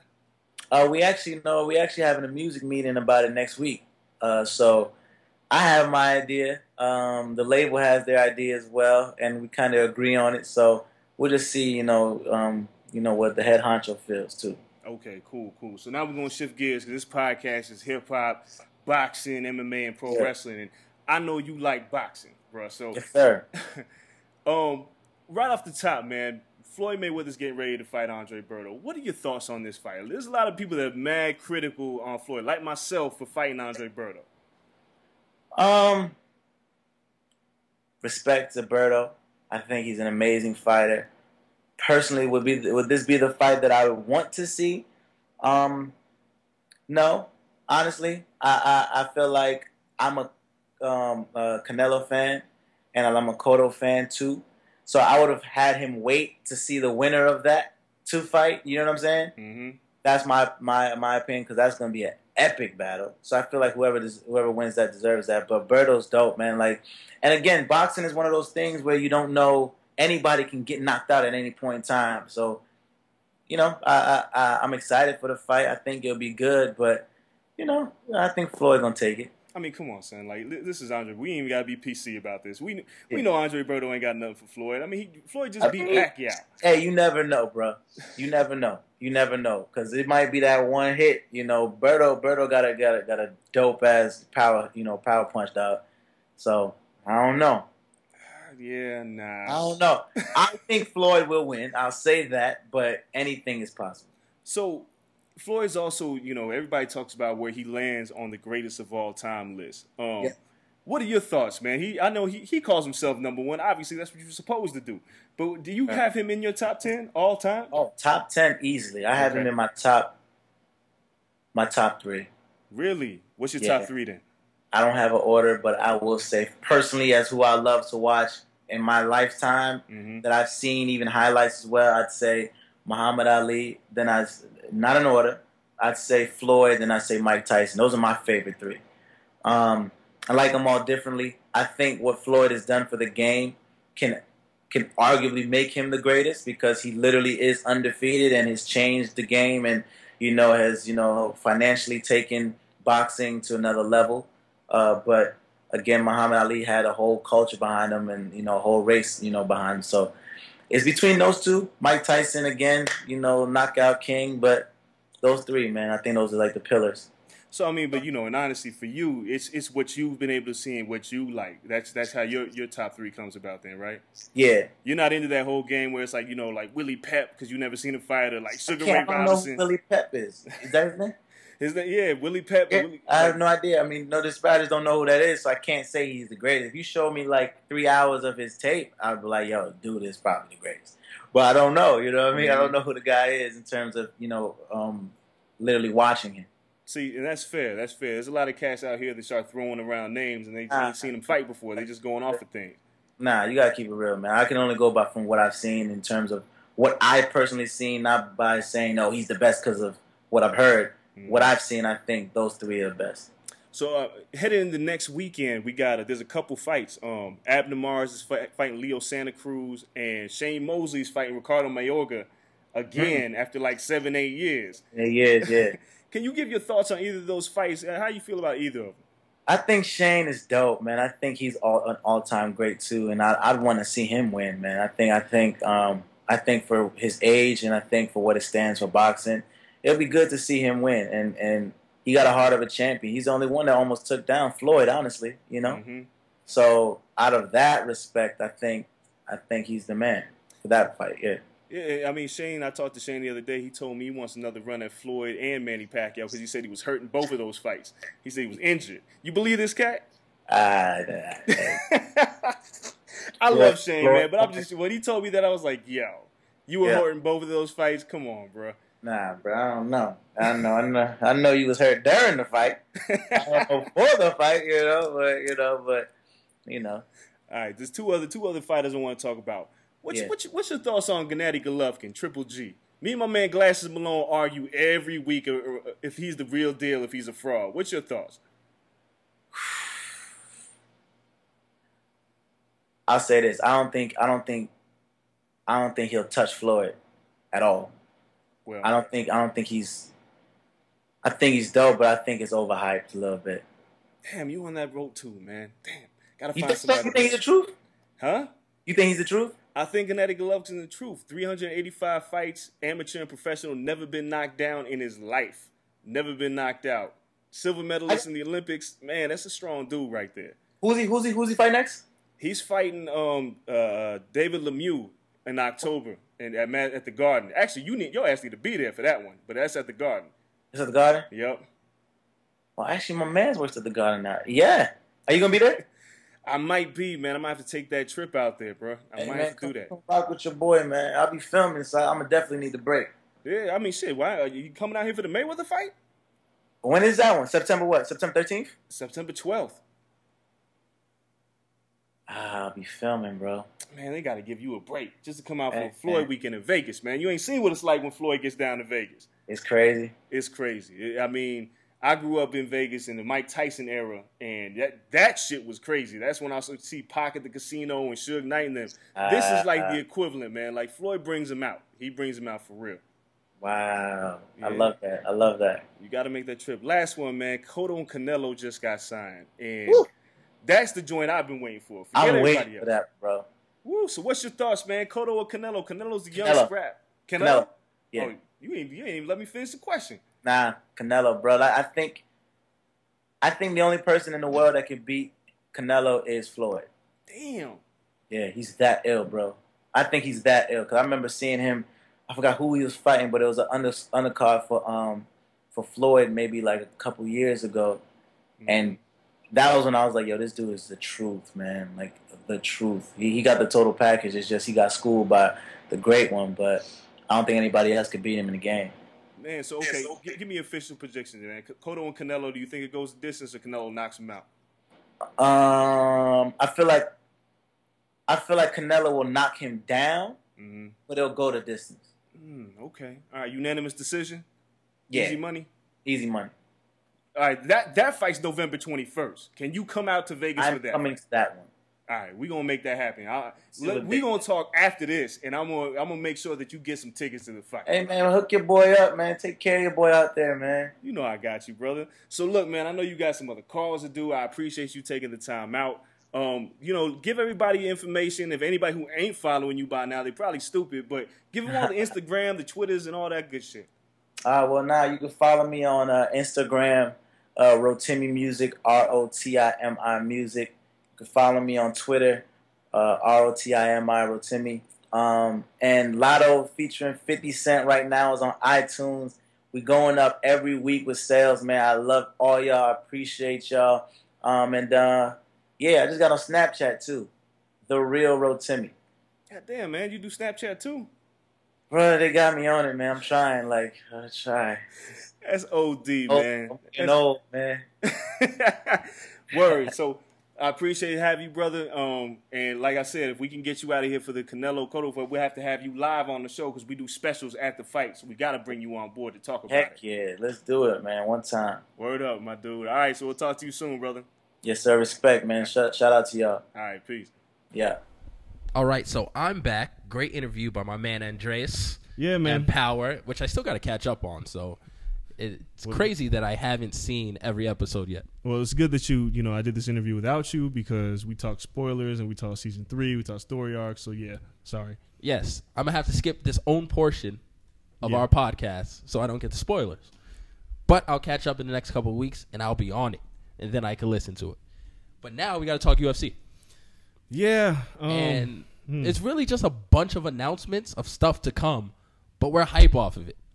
And everyone's hype off of it. December and January are going to be crazy. Yes. And we have Rousey versus Holm. Which I'm not hype about at all, whatsoever. Not a single bit. You want to start there? We can start there. Let's start there. That's where everyone starts. Okay, so why does Holly Holm deserve this fight? Because Holly Holm is 34 years old and she's not getting any younger. And she's an unknown, a person you can sell because she's an ex-boxing champion, #1 pound for pound in the world. Who? Holly Holm. She was #1 pound for pound in the world boxer when she left. Women's boxing is like yay big. So semantics. No, it's not semantics. Was she #1? Is Holly Holm deserving of this? Like boxing versus MMA, you build That's horrible. All right, listen. Holly Holm has not looked impressive in the 2 UFC fights. She has not, but the general public does not know that. The general public does know that because they watched her. Casual fans. The same people who thought that Correa might have had a chance. Listen, nobody thinks... Holly Holm is ranked, what, 9th? 9th. Generous 9th. I don't know. You do the ranking. She's a generous 9th. So come on, man. She deserves this title shot? Are you serious? Everyone else has gotten beaten. So Misha what? Twice. Amanda Nunes has not. Nunes has not. So Holly Holm is going to get wrecked. She's not ready. You say she's 34, but it doesn't really matter because she's still relatively new to this MMA thing. She hasn't worked on her ground game. Her jiu-jitsu's a little suspect. All she is stand-up. Yeah. All Ronda has to do is get her hands on her and the fight's over. So where's the intrigue in this fight? They're going to sell her as someone with knockout power. Who doesn't knock people out. Specialist. And casual fans aren't going to know the difference.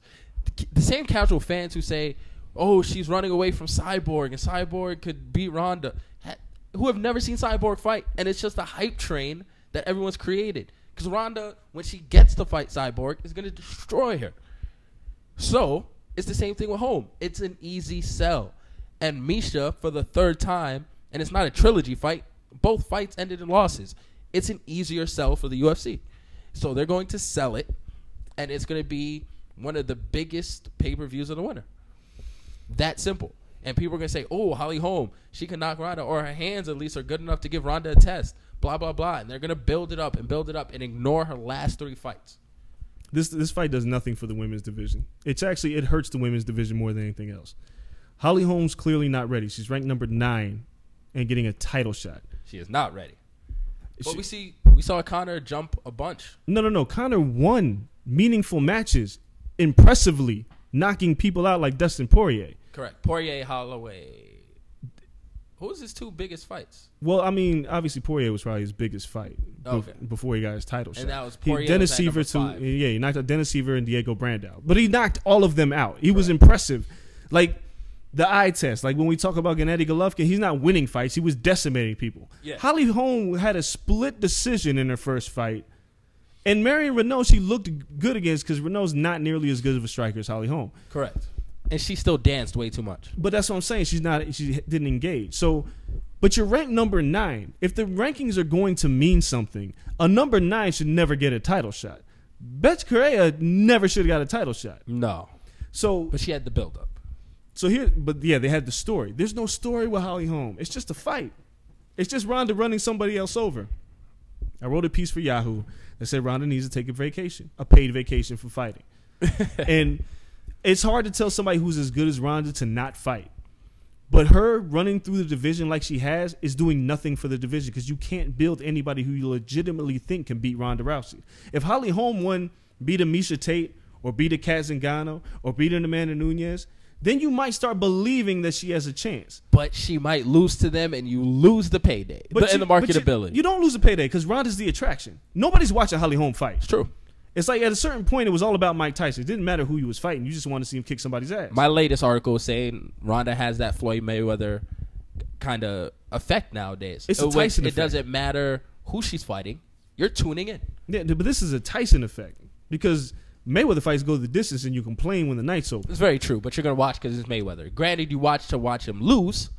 Like, you watch to watch Ronda win. Yeah, but still, it's like, okay, it doesn't matter who the hell she's fighting. So I guess it is like Tyson. Like, okay, she's going to win. You know she's going to win. You're just going to see how impressive it is that she's going to crush someone. How fast it's going to be. So what I'm saying is, like, I don't want Ronda to fight anybody.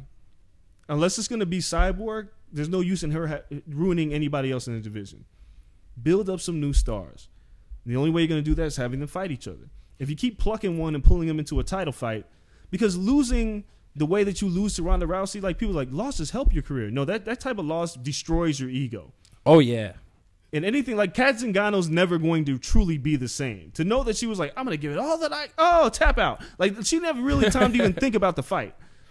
Like, Holly Holm losing to Ronda is not going to be good for Holly Holm in the future because she's not going to learn anything, but I just got my ass kicked by Ronda Rousey. Don't let Ronda beat her in the stand-up. That'll just make it worse. But the whole point is I kind of want to see Ronda take a break. If it's not Cyborg, let these girls duke it out. We got to find somebody else that's going to be able to fight Ronda Rousey. Or we have to at least create the perception that somebody can beat Ronda Rousey. Nobody can beat Ronda in this division right now. Unless a Buster Douglas comes along and catches Ronda falling asleep at the wheel at one night. Yeah, that's the key. And people hope that it's Cyborg. Nunez has good hands, but I'm still not sure she has knockout power. None of them are ready. Nobody can beat Ronda Rousey. So she can't fight until like the next chick who's 17 right now comes up the ranks? And that's what I'm saying. I can't tell Ronda not to fight. I can't tell the UFC to sit their biggest attraction on the shelf. In a perfect world where these things wouldn't matter, it would be best if Ronda just kind of stayed away and let these girls build each other up. Yeah. She's at least 2 to 3 years ahead of the rest of the division in terms of skill set. Most of these girls specialize in one discipline, and that's it. Like, Misha's a great wrestler. Zingano's she's a good striker, but she's great at jiu-jitsu. Holly Holm's a great kickboxer. Mm-hmm. But everywhere else is a whole. Ronda's good at everything. And the crazy thing is you watch her, and she's getting better every fight. Yeah, and she only started, when she started, it was like her judo carried her a lot. Well, yeah, her judo was it. But she's gotten better. Yeah, her hands. These other chicks now have to realize, I have to get better. And Misha says she's doing that now. New boxing coach. Whatever. She says her hands are better than ever. I don't believe her. I'll have to see it. Like, I've been watching her last fight. Her hands are way better than they were better, but she still throws wide. She's not sharp down the middle. There are things that Ronda will pick her apart. Like, Ronda's 20 times better than she was when she fought Miesha Tate. Misha's like 2 times better than when she was when she fought Ronda Rousey and took her 3 rounds. Not really the same level here. Like, Ronda's learning curve is ridiculous.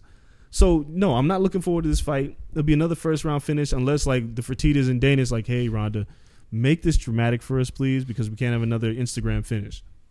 But, Ronda tried before to make her last fight against Correa as long as she could, and it lasted 30 seconds. Punched her in the head. Like, her mom was like, listen, stupid. Like, that's how her mom probably talks to her. Hey, stupid, you don't want to do that. Get her out of here as fast as you can. Just like when they talk about this fight coming up, when she's in camp, it's going to be, hey, stupid, don't get wise and want to start throwing hands with her. Use your judo. Continue to win. Because you lose, everything you have is gone. Movies, everything is out of here. You're finished. Because you're an action star. Like, you're not a woman. You're not a real actress yet. You do cameo appearances as yourself. Like, you're Ronda Rousey with a gun in The Expendables. You're Ronda Rousey dating Turtle in Entourage. Yeah. You know what I'm saying? She's got a couple of movies coming out, but you got to keep winning because you lose everything. Like, everything's built on your invincibility. The only thing bigger than a Ronda Rousey fight is a Ronda Rousey loss and a Ronda Rousey rematch. But only if it's Cyborg. Because if she loses...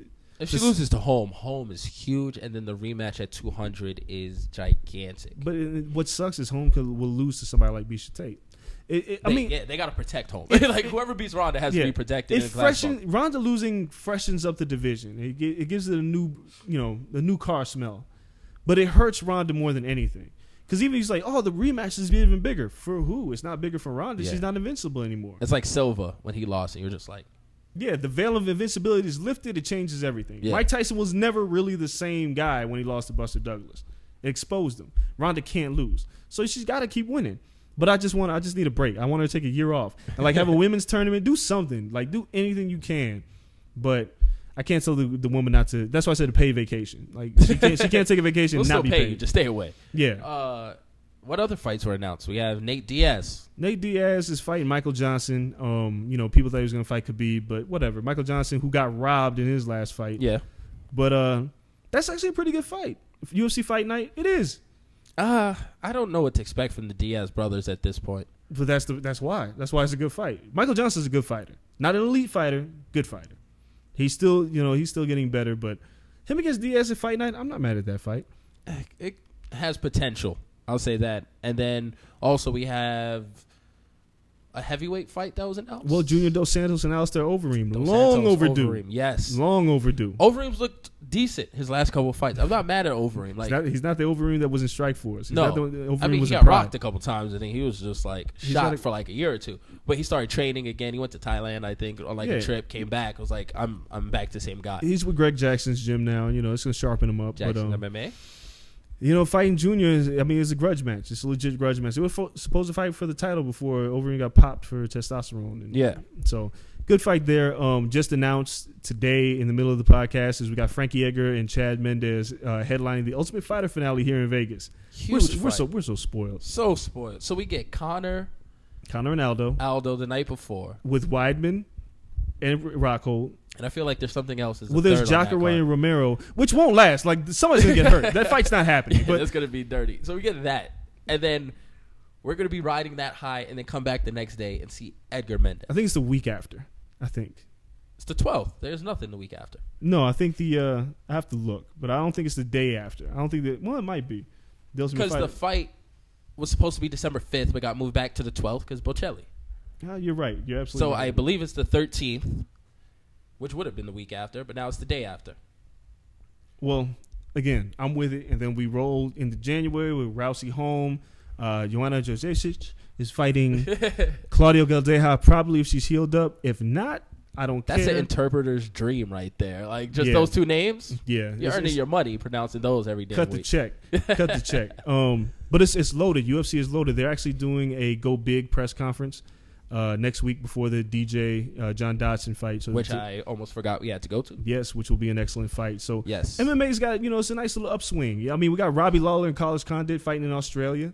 Yeah, we have the whole Houston card. Yeah, the DC and Gustafson, and that also has Big Rig. Yes, and Tyron Woodley. So I mean, that card fresh is out of Straight Outta Compton. My man Tyron Woodley was in the. If you watch the movie very closely, he's part of the lynch mob in friend of the podcast. Yeah, the homie. So that was great. UFC's doing their thing. Yeah, they're doing. I mean, they're putting together fights that people want to see. Now, hopefully, all these fights can stay together because that's the only thing we got to see. Injuries are always looming. There's always a possibility that we'll roll around to 194 and nobody that was announced on the card will be there. Yeah, because Aldo is shaky at best and Weidman is Weidman. So he only fights once a year because injuries keep him out the rest of the time. Jacare and Romero, they've been trying to put this fight on. This is the third time they try to make this fight happen. If it can stay together, though, it's special. We shall see. And then what we have tomorrow, if you're listening to this, it might be today, Wednesday. We have Floyd Mayweather open workouts. Oh, yeah, we got Floyd Mayweather in the sweat box. Yeah, we got to go to the hot-ass gym, listen to Floyd defend his decision as why he chose Andre Berto. Correct. They're going to give us Ishe Smith and Badu Jack to talk about their fights that, whatever. It's, man, yeah. We've done it a lot of times. Yeah, but this might be the last time. Do you feel sad? Do you feel like nostalgia there? This fight, I don't feel sad at all. Like, I keep telling people, I don't care about this fight. From a fan perspective, it could be the last time we see Mayweather. No, I'll just no, I'm good.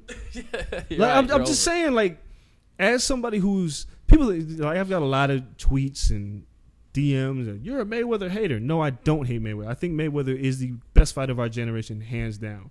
Fighting Berto just does him no favors, and it leaves him open to criticism that I thought he could try to avoid on the tail end of his career. So it's frustrating. Like, I used to defend him because I legitimately think that Mayweather can beat anybody in this era.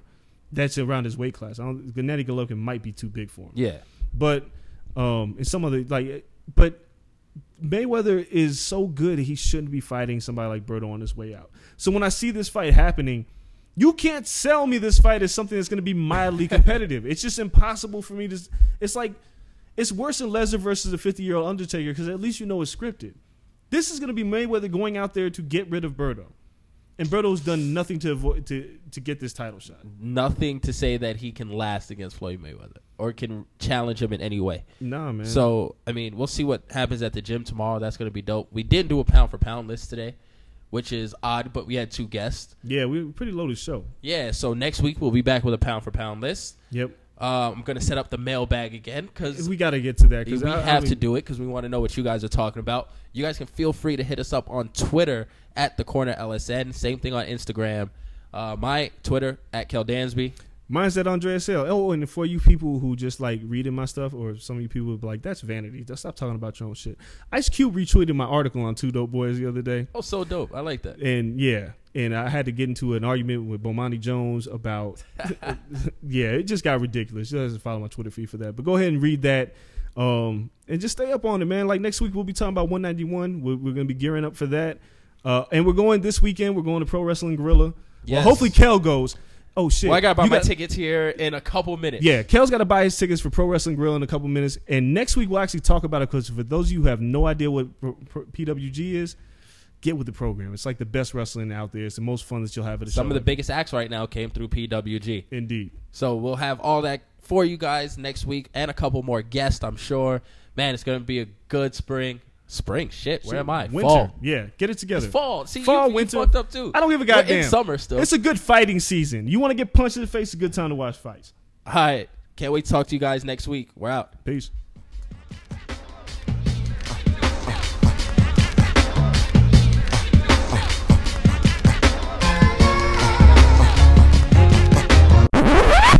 All right. So that was supposed to be the end of the show, but we are back. And Andreas is laughing at me because I got my credit card, and I'm waiting on a PWG website. I'm all hype. I got my credit card in my hand. Like, I'm going to buy my ticket. We're going. It sold out in less than 2 minutes. It said 8 o'clock the tickets go on sale. They went on sale at 58. No, it was sale at 8. It was 8 o'clock, and Kel jumped online, put it in his cart, got to the checkout, and it was like, bitch, them shits is gone. So I was like, we're sorry. There's no more tickets. 2 minutes? What the hell is this? SummerSlam? 2 minutes for PWG tickets. So I'm tight right now, and I got to go through back channels and eBay and message boards like it's 1999 to try to get a ticket. So we had to start the podcast again and rant. Ain't this some shit? Always happens to me. This is another goddamn it Kel moment. Yeah, man. Goddamn it, Kel. And my boy Ryan sat there and thought about it. Was like, hey, man, it's kind of pricey. Do I have time to buy them? Nah, son. They're gone. 2 minutes. Y'all move too slow, bruh. We need a PWG sponsorship or something. Until next week. We're out. I wish I could give this feeling. I wish I could give this feeling. On the corners, niggas robbing, killing, dying, just to make a living.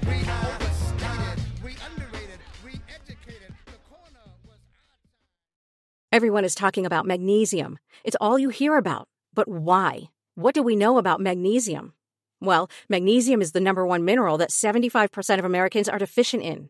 If you are a woman over 35, magnesium will help you rediscover balance, energy, and vitality. Magnesium supports more than 300 enzymatic reactions in your body, including those involved in hormonal balance. From functional medicine doctors to mental well-being and female hormone experts, we all know that magnesium is the one mineral to improve all aspects of well-being and health. But which one? Magnesium Breakthrough from Bioptimizers, the trusted choice recommended by leading experts with 7 best-absorbed forms of magnesium to ensure your body receives the support it needs for overall well-being. Go to bioptimizers.com/balance today and use code BALANCE10 for 10% off. Support your journey to wellness at bioptimizers.com/balance. Magnesium Breakthrough from Bioptimizers, your foundation to optimal health and vitality.